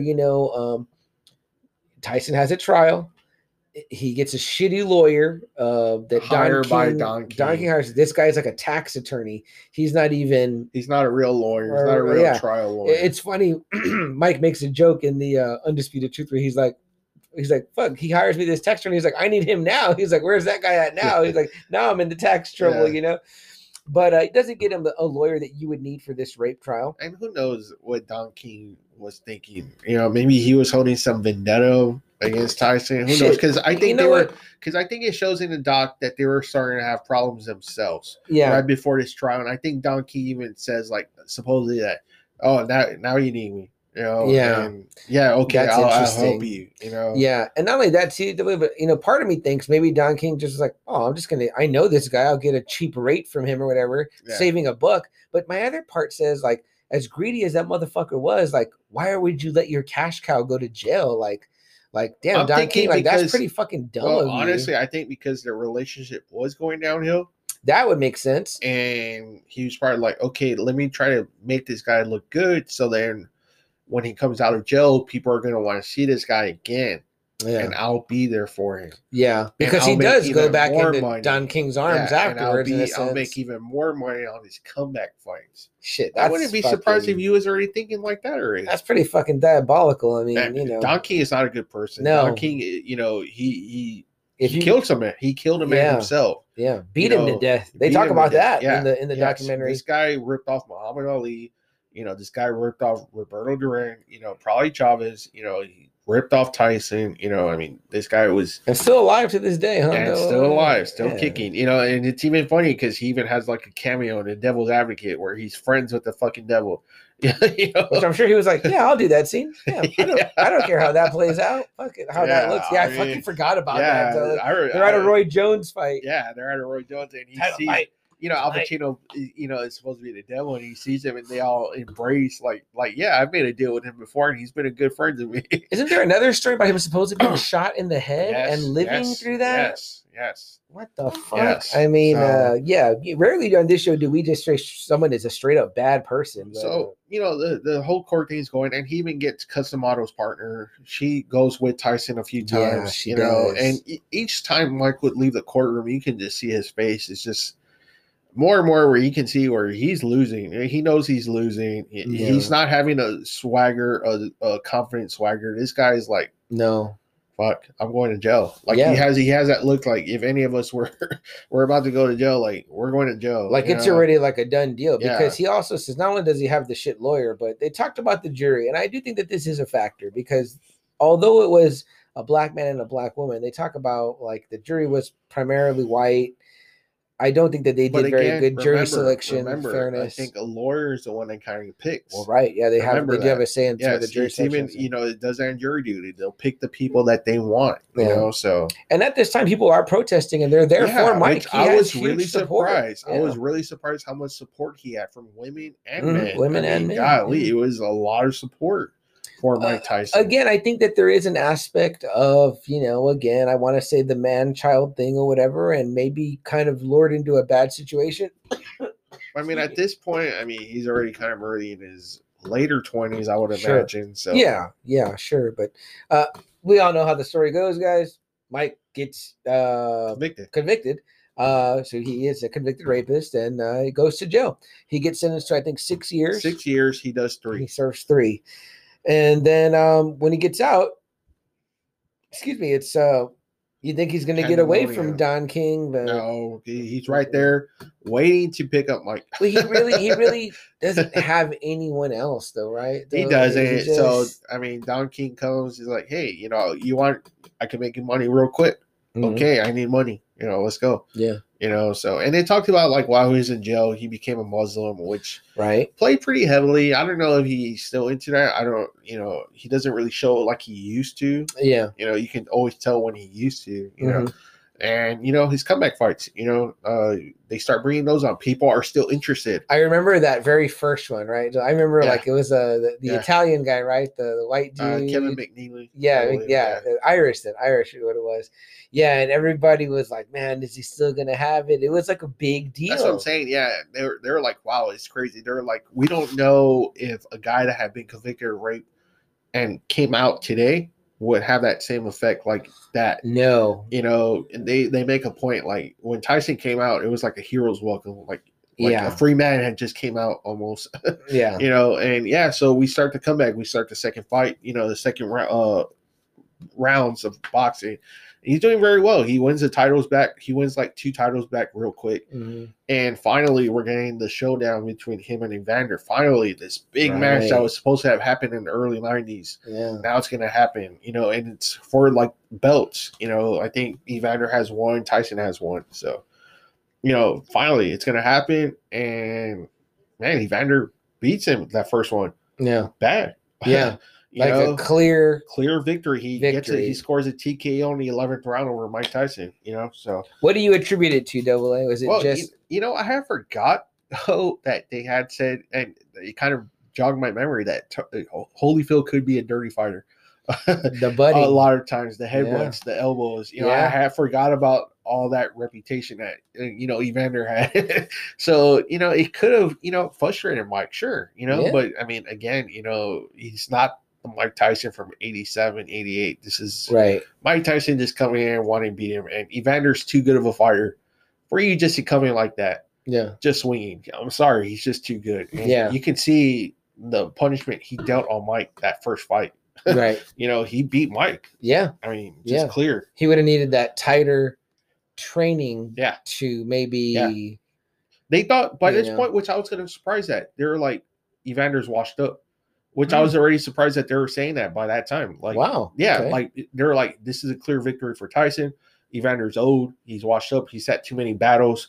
With his body, with the Riddick Bowe trilogy, and the Michael Moore and the George Foreman, all those fights. Yeah. And I was like, wow, okay, so they're already like saying Evander was like old and gone, and he just shocked people. Yeah.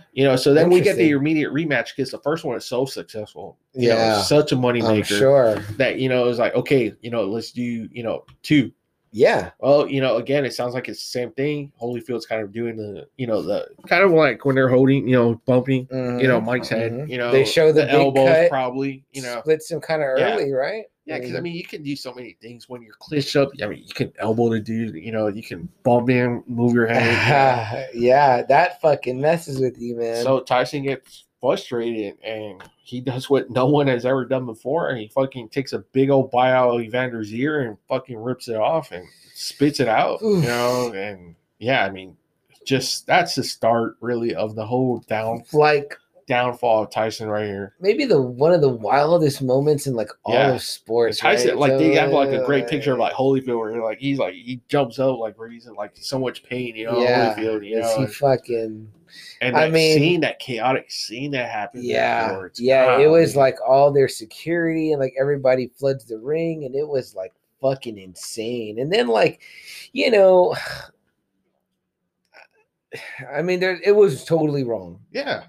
You don't do that. I mean, everyone was like, it's a disgrace. Like everyone got on that real quick though too. I don't know. I mean, biting someone's ear off though. I mean, I know it is. It's super awful. I guess it's so hard with this documentary because there's so much that you get to know about Mike that makes you feel sympathetic towards him. And then it's like, he's like, what he does in a heinous act.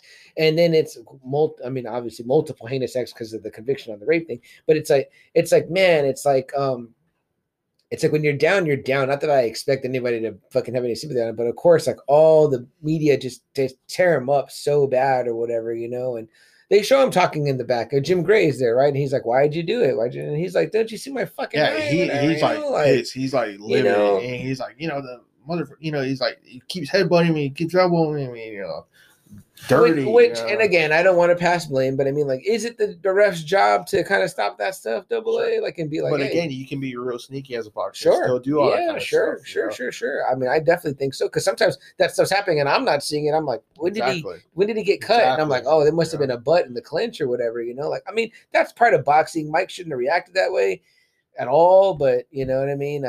He did, and again, like Double A said, that was a true that. At that point, it was like he didn't give a fuck anymore about being the bad guy. He's like, I'm the bad guy, and that's and then that's when he pretty much starts accepting that. They show the interviews where he's just going off on people, and cussing all over a storm, and it's just controversy after controversy. They talk about when it's building up to Lennox, about eating, his heart and his kids. Right. Is this around the time he gets the tattoo? Yeah. The famous, and he talks about it in his Undisputed Truth.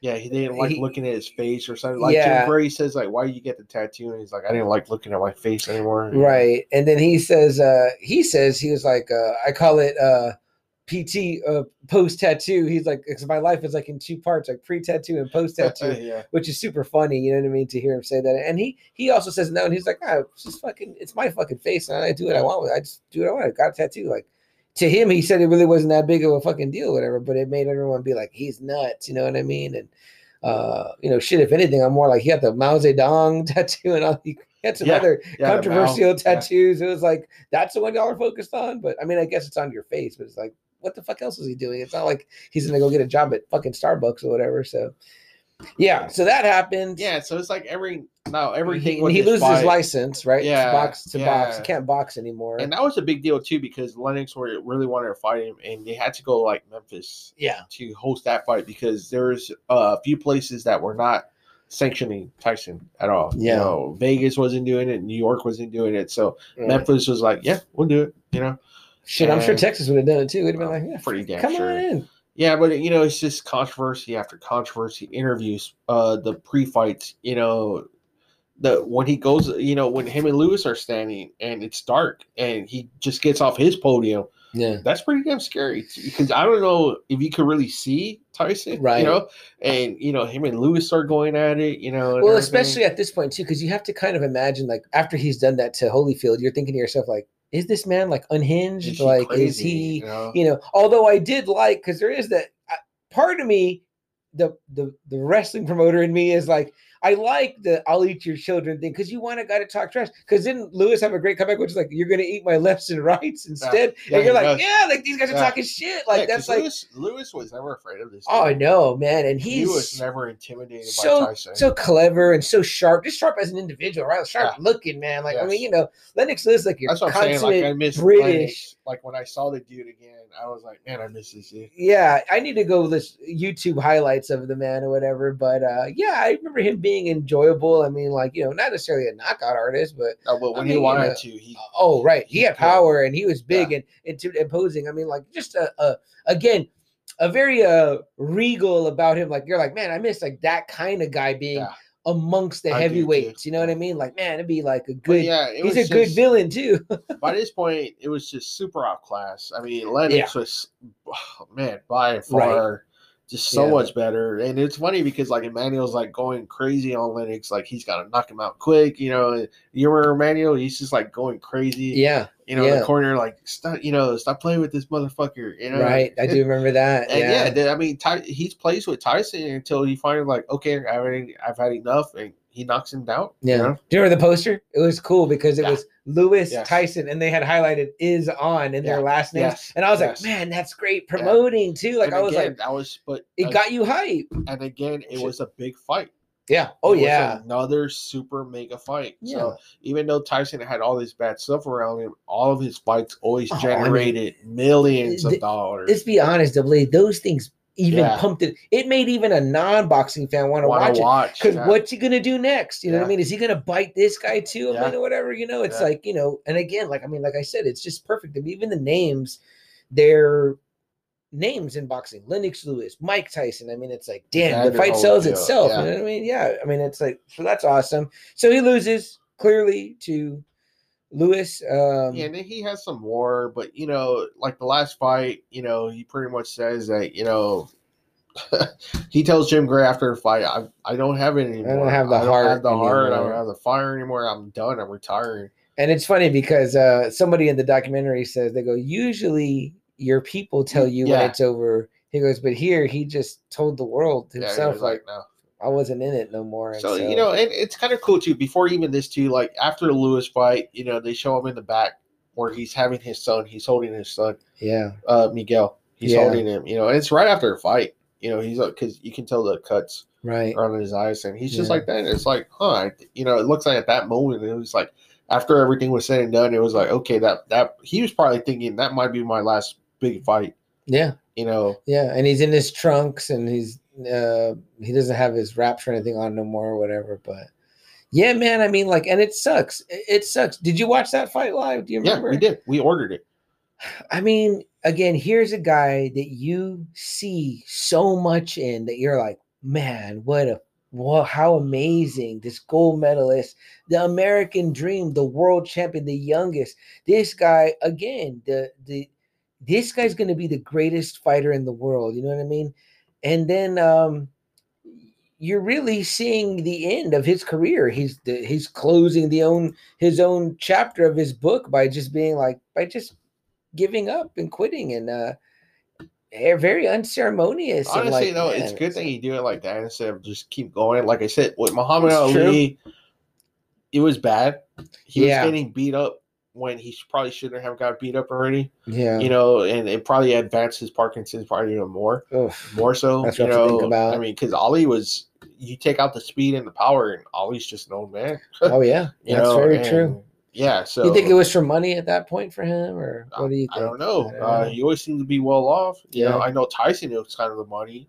Yeah, towards the end. Yeah, because he got himself into such big debt. But right, it was cool that he was like, you know what, that's it. I'm done. I don't have the fire anymore. And if you don't have that in boxing, I would imagine you would need to have that. No, for sure. When you don't have it, you're just going to be a punching bag for someone. Yeah, fuck that. It's kind of neat. I guess it's kind of neat. I never thought about it that way. Double A, like it's like to just I guess I would have called a press conference, not done it necessarily there with Jim Gray at the end, but I guess you're right. That's a very good point. I didn't think about it that way. You know what I mean? But again, though, I mean, that's saw this guy across the corner, and it's probably like, wow, I just lost to this fucking guy. Yeah, this bum. This guy, which I don't even have I don't feel like even hurting him. Right. This guy's beating me up, punching me, knocking me out. Now he can say I beat Mike Tyson. Yeah, getting a name off of him. I mean, golly, that has to do something to your ego. Like, yeah, great. They talked to him too, right? Yeah. He was just like, I would have fought Tyson for free. He said that. Tyson. I would have fought Tyson for free. I mean, after a while, you got to start thinking about those losses that you're just like, this guy beat me. This guy beat me. Right. Right. Pretty tough, man. Pretty tough, but. Yeah, so then I mean, like, that's pretty much it, right? Yeah, then he does some things where he's still not really happy. He does, that Las Vegas thing, the training, where that's he said he's pretty much just like a monkey. Yeah, that sucked, man. Yeah, and he does put on weight. He's doing like workouts, like in a ring, to be like an exhibition in the hotel lobby or whatever, so people can see him train at Vegas. But he hates it. He says he's like, man, I fucking hate being around, all these people. And he gets to probably some more issues. His daughter dies. Yeah, that was in 2009. I didn't know about that until this documentary. It was brutal. And I mean, again, she was a very little girl. Yeah, yeah. I think they said she was 9. And what a tragedy, a treadmill accident. Yes. Yeah. And he talked about that in his one-man show too, where he says to this day he doesn't know. She lived with the mom. And he was not in town. He had to fly in. I think they were in California, and he was in Vegas, I think, and he had to fly in. Yeah, because he lived in. I think he moved himself to Vegas. Right. Yeah, and he moved. He flew out right away, and she was brain dead already when he got there. But I mean, what? I mean, the man's fucking whole life is just. Let's just say, for the sake of argument, that he didn't do what he was accused of with the rape thing or whatever, which he still says to this day he did it. But he also has an interesting quote, which he says, I did enough other awful shit in my life that I needed, like, okay. that maybe I'm getting what I deserve for being in jail. Okay. You know what I mean? Like, that's awful. You know what I mean? But again, it's like your life is literally just of this roller coaster of highs and lows, and you're marred by the moments in your life that you're ticking off are these fucking like tragic moments. I mean, like, that is so that I did not know that until I saw this documentary, and I was like, I remember when it came out, I was crushed for him. Like, golly, you just hate when a little girl, a little boy dies. Of course. So with Kobe's daughter, that was awful. Oh yeah, that made that thing was awful. But that news kind of breaking shortly after, we were like, what? Like, you're like, oh, that just turned your stomach, man. I mean, like, but go ahead. No, go ahead. Well, I was going to ask you, Double A, like, for you, you're a boxing fan, and you're a fan of we were all fans of this guy. The entire world was fans of this guy. You know what I mean? And like, the truth is like, probably in any one of those fights, even the ones that came after, it was like, we probably were rooting for him. You know what I mean? Like, against all those guys or whatever, like, we're like, I mean, I saw Evander way past his prime. Yeah. Yeah. Still going for him, But was it hard do you think it's harder? Like, was it as like harder as a fan to see like, you watch their whole career, you know what I mean? Like, and it's like, man, like this is where you're at now. Like, Yeah, it's like, it does. It sucks. man, It really does. And to see a guy get knocked out by someone that's just clearly inferior, would never even be able to touch you, just see him like that. Yeah, I mean, it sucks. Yeah. I'm like, no, please retire. You're almost like, please retire. And again, I just think it's different. Like, it's like sometimes you're born in like the midst of somebody's career or whatever. Like, I mean, it happened to Joe Louis. Joe Louis, for some reason, even though he served in the military, somehow he owed the IRS money. This is like a damn hero, a war hero. Shit. And his last image is a old man getting his ass knocked out bad by Rocky Marciano. Bad. It's one of the ugliest knockouts. He's just like this on the ropes here. Marciano just goes boom, and he just collapses out of the ring, into the commentator's table, and they're trying to hold his head up and everything. And it's brutal. It's brutal for this once great, that everyone usually ranks as the greatest heavyweight champion ever, the greatest heavyweight, Joe Louis, and to see him like that, like the way Rocky Marciano knocked him out. Whew, that was brutal. Yeah. And to see Tyson the way he went out too, it's like, golly, Yeah.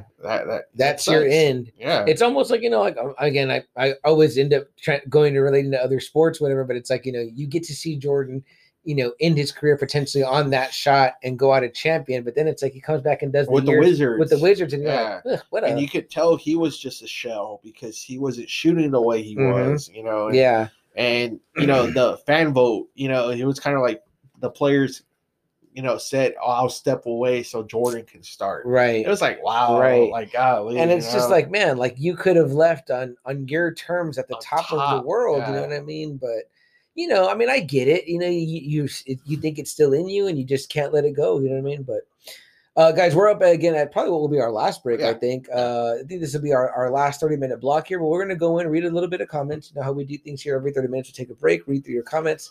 We're really sorry about the earlier technical difficulties, but we think we've worked through it now. So thank you for joining us on Just Another Friday Night, Thursday night edition for the second week of row. But next week we'll be back on Friday, guys. Yeah. So we'll take this quick break and then we'll be right back. For audio listeners, you won't hear anything much but a brief silence. Thank you guys so much for sticking with us through the brief little blip there. Some great comments in the meantime during the break. And Mario threw Mario says, don't ask me to stop being a man. Rocky. Yeah, that's right. Classic. Mario Delgado in the house offering us some great commentary. Huge boxing fan like ourselves. Many times in the comics enforcement. Talking solely about boxing and not even about comics. So, guys, continue to comment for those who are still joining us right now on our early in the week edition tonight on Thursday. Next week we'll be back on Friday, and then we got some kind of weird dates going on in the rest of July. But we'll give you those. We're going to have a Wednesday show and another Thursday show, and then I think we'll be all the way back to normal after that. Yeah. So, guys, what we're talking about again. It was Mike Tyson, the knockout. ABC does this two-parter, very cool, covering pretty much Tyson at the beginning of his career, right up until when he fights Roy Jones. And so where are we at now, Double A? We were pretty much at now it's kind of like, okay, he's kind of starting to stop being like miserable, and he's kind of start building up his image again. He does the Hangover, which it's a big moment for a lot of people, and he gets rave reviews for his little bit that he's in there, and he starts like people were happy to see him, right? Like there was this collective, there's even the great line from the character in the movie when he knocks out Zach Galifianakis, and he's like, still got it. Yeah, like, I was like damn. I was like, oh, like I was nervous on that part. I was like, oh, and then when he knocked him out, I was like, oh, he looked like he was dead. I was like, shit. But it's such a funny scene. It's so but it sets him up. So like he starts kind of making his rounds again, and he does like, he offers Evander an apology on Oprah. Yeah, that was very cool. They make up, Doesn't every time that he does something like that, Double A, doesn't it seem so genuine and so heartfelt? Yeah. How many times do we hear about apologies and things like that? Or how many times do you even do it in your own life or whatever? And it's like, you're just saying it because you have to, and it's not just, it's like every time they say the one they talked about with him and Teddy Atlas, this one with Evander. I mean, you can see he's putting his hand on his arm, and he's like, thank you for, like he just wants them to kind of really accept his apology and know that it's genuine. And they show too, because like him and Evander are friends now. You know, they are friends, and then you know, like we talked about earlier with Teddy, they finally mend that you know, broken relationship for a long time. You know, it's almost kind of what they say about like, if you're, what I've heard or seen in movies, that when you're going through like the steps of what is like recovering from addiction or something like that, and it's like you go one of the steps is you go and to all the people that you've wronged, whatever, maybe you ripped some money off somebody or whatever, or you cheated on somebody, whatever. So you go and try to make those amends as part of your healing process. I mean, I don't know if somebody told Mike that or he was just doing that on his own, but he kind of does go on that. I think he did on his own. By this point, I think he's on his own. You know, he gets back into really great shape at the end of the interview. He looks great. Like he looks like in The Hangover. He was a little bit bloated, but here he looked slim. He looked trim. Yeah, really sharp. Like, he's wearing this nice black tight sweater and some nice pants, and I'm like, damn, Mike, looking good. Yeah, you know what I mean? You know, he's walking with his son. You know, in his you know, segment that they're doing, and they reference too that he did his one-man show, which was a huge success. That was great. If you guys get a chance, we'll try to make sure we'll find where it's streaming at for sure, and check that one out. That one's a great companion piece, I say, to this one. Yeah, and incredibly funny, and in his own words. And there's a lot of blanks where like the knockout kind of leaves, where Undisputed kind of like covers. Yes. So it's kind of like a really good like 3-part thing. Yeah. I'm so pleased that I watched it or whatever. And then it's like so funny, right? This week, like I didn't know this because they didn't talk about this in either of them, but he had this cartoon for a while on Adult Swim. Did on Adult Swim. Mike Tyson Mysteries. It did 4 seasons. I think he was the voice of himself. Yeah, he was. Yeah. And I mean, like, how cool is that? Like, he found other avenues to have. Yeah, that's what I'm saying. Success. Like, he started rebuilding his image again. Yeah. To where it was like, oh, it's Mike Tyson. Now he's like,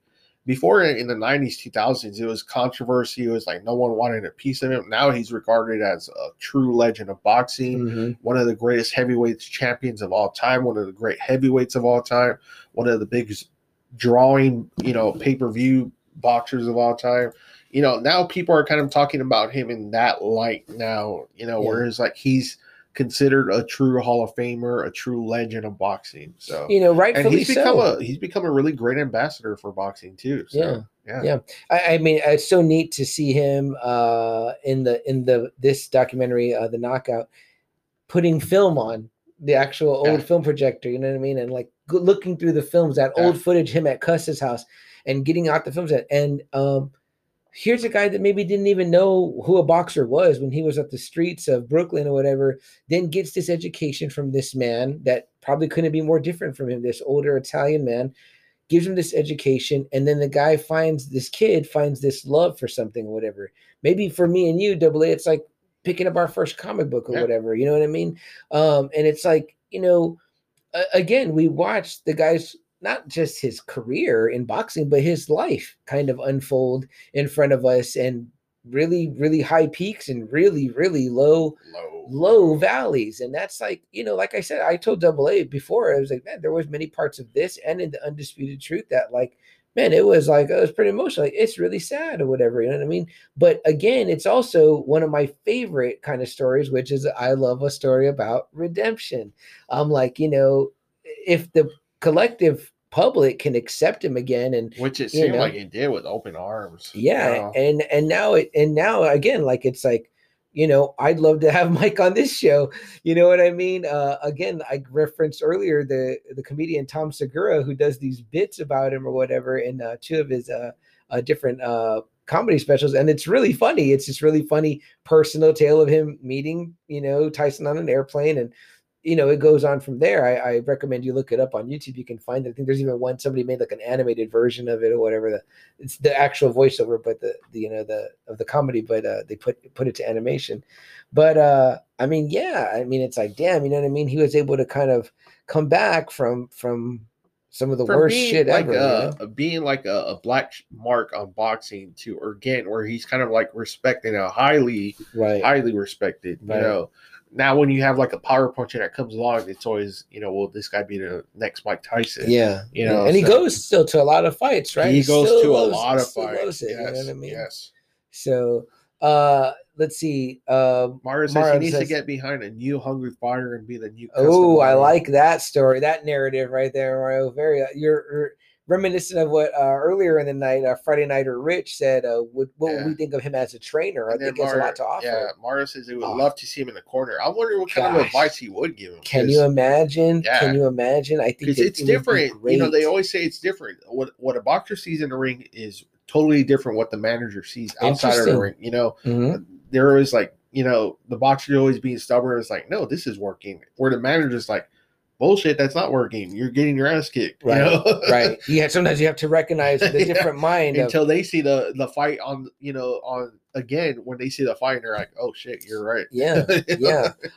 Double A, anything else on, or maybe Mario, if you're out there still with us, do you know anything else on the Jamie Foxx supposed biopic, him as Tyson? Really? Yeah, that's who they supposedly cast, was Jamie Foxx to play Tyson in a biopic.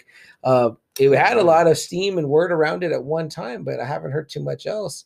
And I was like, man, Jamie Foxx is going to have a lot of stuff coming up, being Electro, and then obviously being was supposed to Spawn, right? Yeah. So wherever that's at, you know what I mean? It's like, man, come on, Jamie Foxx, get these projects going or whatever. Because those would be three great things I would love to see. The Tyson biopic. It'd be an interesting bio. Mm-hmm. I don't know.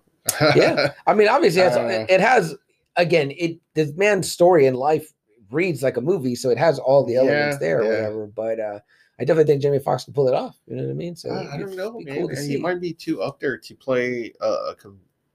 I don't know. Jamie, you think so? He might be too old now. Interesting. Well, I don't know. That's what last I heard about the casting. There was that, but let's play. Let's play What If again, Double A. Okay. All right. You know, let's say, I don't know. I guess Mike could have fell into the hands after Cuss of, could have potentially, right, Emmanuel Stewart as well, right? Well, let's just say, for instance, nothing happened. Mm-hmm. None of his handlers died. Mm-hmm. He still has his promoter. He still has his trainers. They're all looking out for him. I can't see anyone stopping this guy. If you kept this guy focused and you kept his fighting skills the way they were, Buster Douglas would have got knocked out real easy. Mm-hmm. You know, all those same opponents would have got knocked down. Now, it would have been interesting to see a 1992, 1993 fight against Evander. That would have been something. Yeah. I will, maybe even Riddick Bowe. When it was initially supposed to happen. Yeah. How he would have done it against Riddick Bowe. How he would have even done it against Lennox Lewis at that time. Because Lennox was still a big threat in the early 90s. No, for sure. I don't know. It'd be interesting. It'd be really interesting. Maybe he could take on Holyfield a little bit better. Yeah. A bit better preparation. And Holyfield was tough, though. Holyfield was a fucking strong, tough bastard. See, it sounded like what we kind of talked about earlier about having strategy, that there was a Holyfield strategy that was like make him uncomfortable, get him riled up. You know what I mean? So. And then there was even talks about putting him and Foreman together. Oh, wow. I don't know how that would have been for Foreman, honestly, because, there's that, you remember, that footage of Evander hitting Foreman like 12 times in a row, right?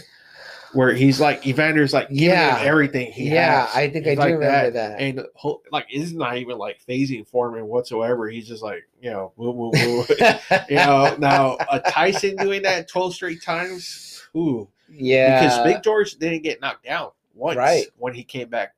Right. No one knocked him down. So it would have been interesting to see if Tyson could have knocked him down. And he always looked like a fucking oak tree in there, man. Like, I was like, man, I mean, like something about, I don't know. Young George looks scary.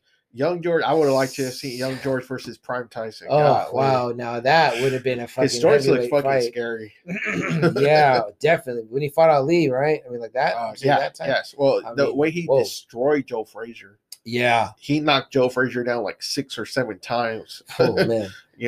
That's crazy. That is so crazy. But yeah, like I said, not as intimidating older Foreman, but still just look like this, like I think Tyson probably could have reigned from 86 to about 92, 93, maybe. That's a good, that's a solid. I really think he could have, there's no one that could have stopped this dude when he was that undisputed reigning champion from 87 to 90 when he had all 3 belts. Yeah.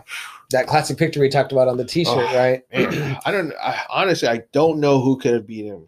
Maybe a Muhammad Ali could have beat him. Maybe, because Muhammad Ali beat Sonny Liston, Joel Frazier, and George Foreman. 3 of the meanest, hardest hitting punchers ever in history. And, he made Sonny Liston quit. Mm-hmm. He beat Joe Frazier, by decision at TKO. And then he beat, he knocked out Foreman. Yeah. So that's crazy, man, to think about. You know what I mean? Just we hate to play what if, you know what I mean? But the question is there for a reason, because the guy was so dominant and in his time, you know what I mean? It's a big what if, but you know what? He had enough wins where he's not that what if. Like they always say Bill Walton could have been a really, really great center. Mm-hmm. But injuries fucked him up. So he only had maybe like about 2 years, I think. 3 years. Yeah. That you can actually see what Bill Walton was about. But hey, we'll never know. We'll never know. And should he be a first ballot Hall of Famer? Probably not.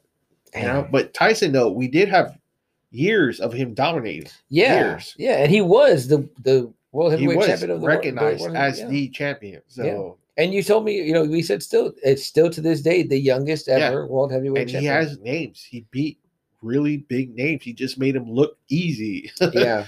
And the way things are going, I don't see there being another heavyweight that young. I mean, it really is one of these kind of once. What did they say in the documentary? Once every 100 years, you get this really kind of thoroughbred, and man, just the unfortunateness of the man's life. I mean, again, and maybe who knows? Maybe had he stayed in the ring all that time, he'd be worse for wear physically, mentally, just like any other boxer. Sure, yeah. The more punches you take in the head, I mean, then your body can only take so much beatings. Yeah, for sure. So maybe instead we get the Tyson that we get now. You know what I mean? But Mario says he lost the only person who was always in his corner. Literally, he would have dominated Double A. Yeah, I agree. I think I agree wholeheartedly here, man. But unfortunately, history didn't play out that way.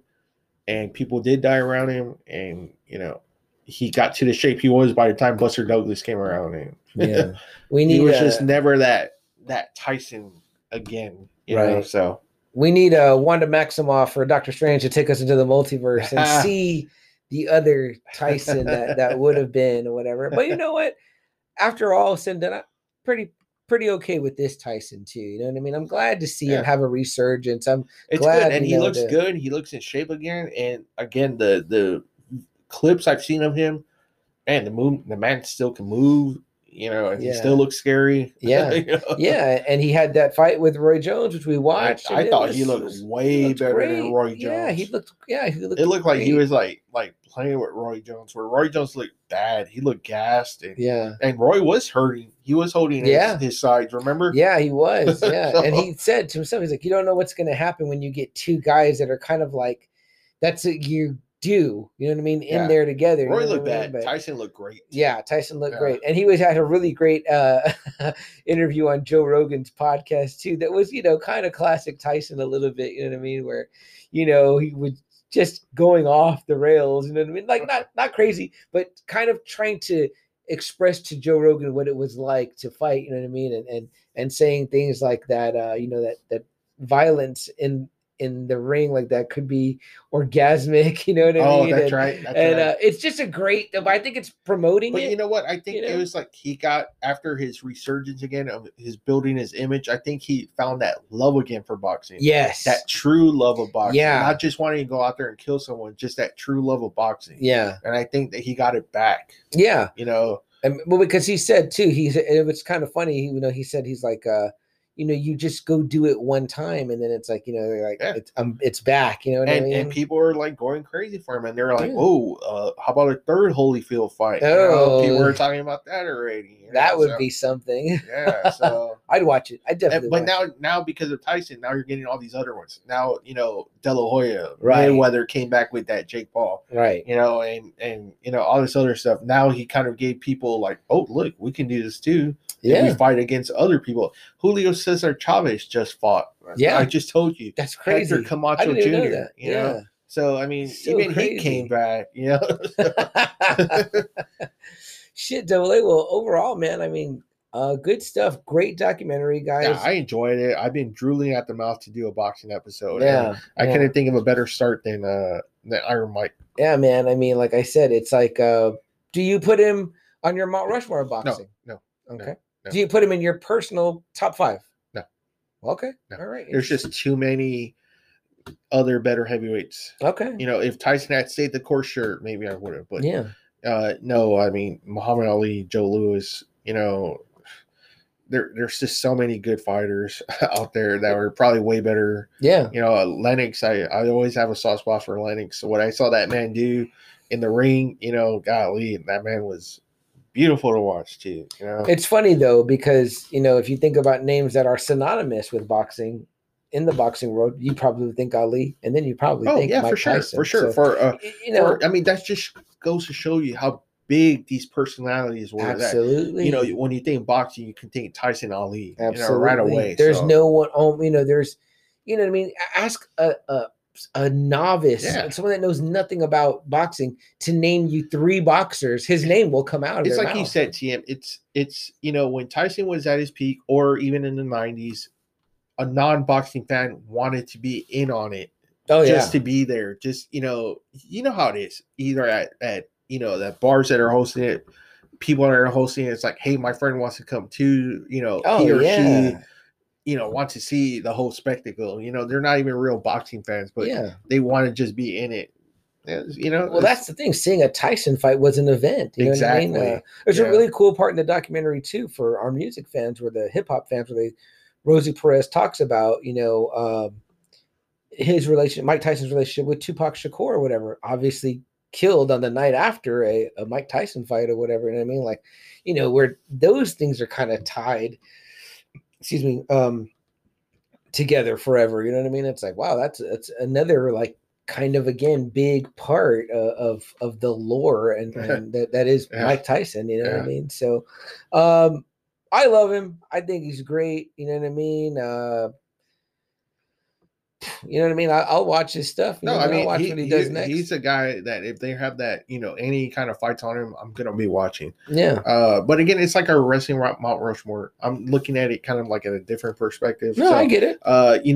He wouldn't be on my Mount Rushmore, but he's he has to be one of the top 20 greatest heavyweights. Okay. Ever, Yeah. No, I mean, I like it. I'm there for it, man. And I was there for this documentary. We recommend that you guys go check it out. If you have Hulu, it's on there still right now. I just checked. I'll probably watch it again. You know what I mean? I don't know if it goes away after a while, but I'll check it out again for sure. And I might even go check out his cartoon on Adult Swim, the Mike Tyson Mysteries, just see what it's all about. You know what I mean? So I see the pigeon is one of the characters. So, and he just seems like he's a guy of peace. And again, now, and that's what he really looks for. And he says he's very focused on his family. Everyone says he has a great wife now. Yeah, and she was Kiki, a really good looking woman. Yeah, very great look. I'm like, way to upgrade, Mike. You know what I mean? So, good for him. Like even Jim Gray had said, he's like, everyone tells him that's the best thing that happened to you in 10 years, and she's taking care of him. And like you said, he's got that really high level of respect now. Now it's like Mike Tyson, Hall of Famer. I love a redemption story. I love a story of that you can be at that possibly the lowest of the low. And he was probably the lowest any boxer, losing every single loved one you have, losing a child, going to jail, having to carry around being a convicted rapist. I mean, like, that's awful. I mean, and again, let's just tell ourselves in our, let's just, for the sake of the argument, like, say that he was innocent. How fucking much must that suck to lose 3 years of your life in jail? You know what I mean? And if he was not, it was guilty, well, then you know what I mean? And it's like he said, he was like, well, out of all stuff, he said he didn't do this, but all the other stuff that he did do that was pretty bad. Yeah. He said he paid for it like that. So I'm sure, man. And he tells the story about his first fight. You heard that story? Yes. The guy takes his pigeon and kills it and stuff like that. Super crazy, man. Like, that's so crazy. But Mario has one more comment. Let's see, Mario's comment. If he's involved in or out of the ring, I'm there. Man, and that's pretty much what we were. We got the fight right away. Yeah. So totally, Mario, man. Check it out. Mario, what's some great memorabilia for Iron Mike out there for people? Maybe some Ring magazines. I don't know if that's still floating around. Man, but, and he does have great covers. I would imagine of the Ring magazines. I would imagine. I've been wanting to buy myself some on eBay. They showed some of them. They kind of showed them flapping down that classic. Yeah, that Kid Dynamite looks looks awesome. Ah, that's fucking sweet, man. Yeah, I own a copy of Mike Tyson's Punch Out still on NES. Just I like to just play at home or whatever. I never do the code to get to Mike because that's just ass whipping right there. You know what I mean? But a fun game to play. And he's always ranked as one of the hardest bosses. Yeah, he's always ranked at like when they always like rank the NES games. He's always right up there. He came not that long ago, right? AA. We missed a chance to see him. I hate myself. Yeah, man. I mean, I remember it was pricey though. It was pretty pricey. Yeah, but damn it. Yeah. Hey, man, there's some ones that did get away. Yeah. But shit, AA, what do you think? Call this one a show for tonight on Thursday? Yeah. All right. Look real quick. Let's see. Here we go. Oh, wow. That's awesome. Mario says, I have all my dad's old ring covers. Nice. Very, very cool. I want to see that collection. Yeah, for sure, man. We got on our next visit. I want to see that. But behind the closed I doors. might just be by myself reading what you guys are talking about. Awesome, man, Mario. Hey, well, we appreciate everyone that came to join us on the Just Another Thursday night edition of Just Another Friday Night. Sorry about the earlier problems. Yeah, man, technical difficulties. It looks like some of our fans had a hard time getting back to us. So. Yeah. You know what? Next time we'll do like an internet check. I'll disconnect and reconnect before just to kind of maybe freshen it up in the. I don't know, guys. I don't fucking know technology. I'm just here trying to run this show as best I can. But either way, we should have some good stuff for you next week. I don't know. We don't know what the topic is yet, do we?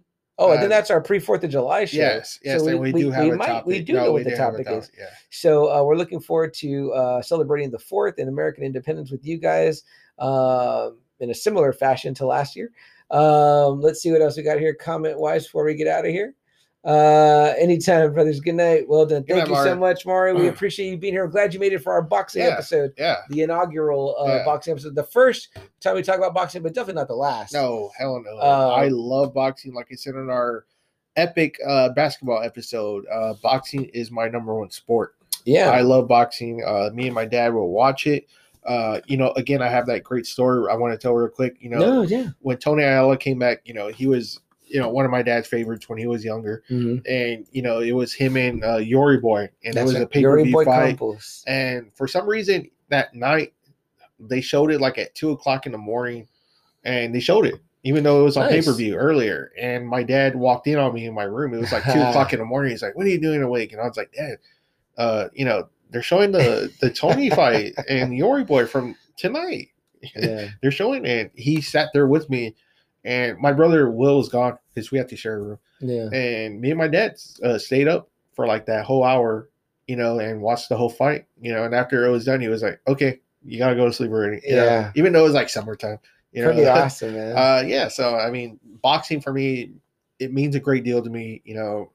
I watched it with my dad. So and still do. So so. Awesome, man. Same. I love boxing too. I have fond memories again of spending time with AA's dad. And he still does. He still comes over here when I get it. So These guys know that I'm a huge fan. I'm by no means an aficionado or an expert or whatever. I just love a good fight. You know what I mean? Yeah. So to me, boxing is just again, like we've said before, the sweet science. Sweet science. It's fun. It's and fun when to it's watch. Done man. Right, it's beautiful to watch. Absolutely. Well, guys, there's something that we like to say here on Just Another Friday Night. Anytime we do a show, even if it's on a Thursday, and that is, guys, if there's something that you want to do with your life, something that you want to accomplish, a mission, a goal, a purpose, maybe like Mike had to become the youngest heavyweight champion ever, do it. You know what I mean? Go out there and seize the day. Take life by the horns, grab the reins, get in the ring, put on a pair of gloves, whatever it may be. Seize the day, make today your day. Go and do it, make it happen. And in order to do that, you're going to have to go through trials and tribulations like Mike did. You're going to have to do whatever it takes. For him, it was going to jail and maybe, finding a different kind of religion and maybe getting the right woman in his life, or being in a movie called The Hangover and hanging out with a tiger and reliving some of that past glory. But leads you into a path that takes you to where you want to be. Like Captain America says, Captain Steve Rogers, we got to do whatever it takes. So, guys, for myself, CM Chuck here of Just Another Friday Night and AA. Guys, it's been great. Thanks for hanging out. Have a good night, and we will see you next week. Actually, on Friday. Yeah. So good night, guys.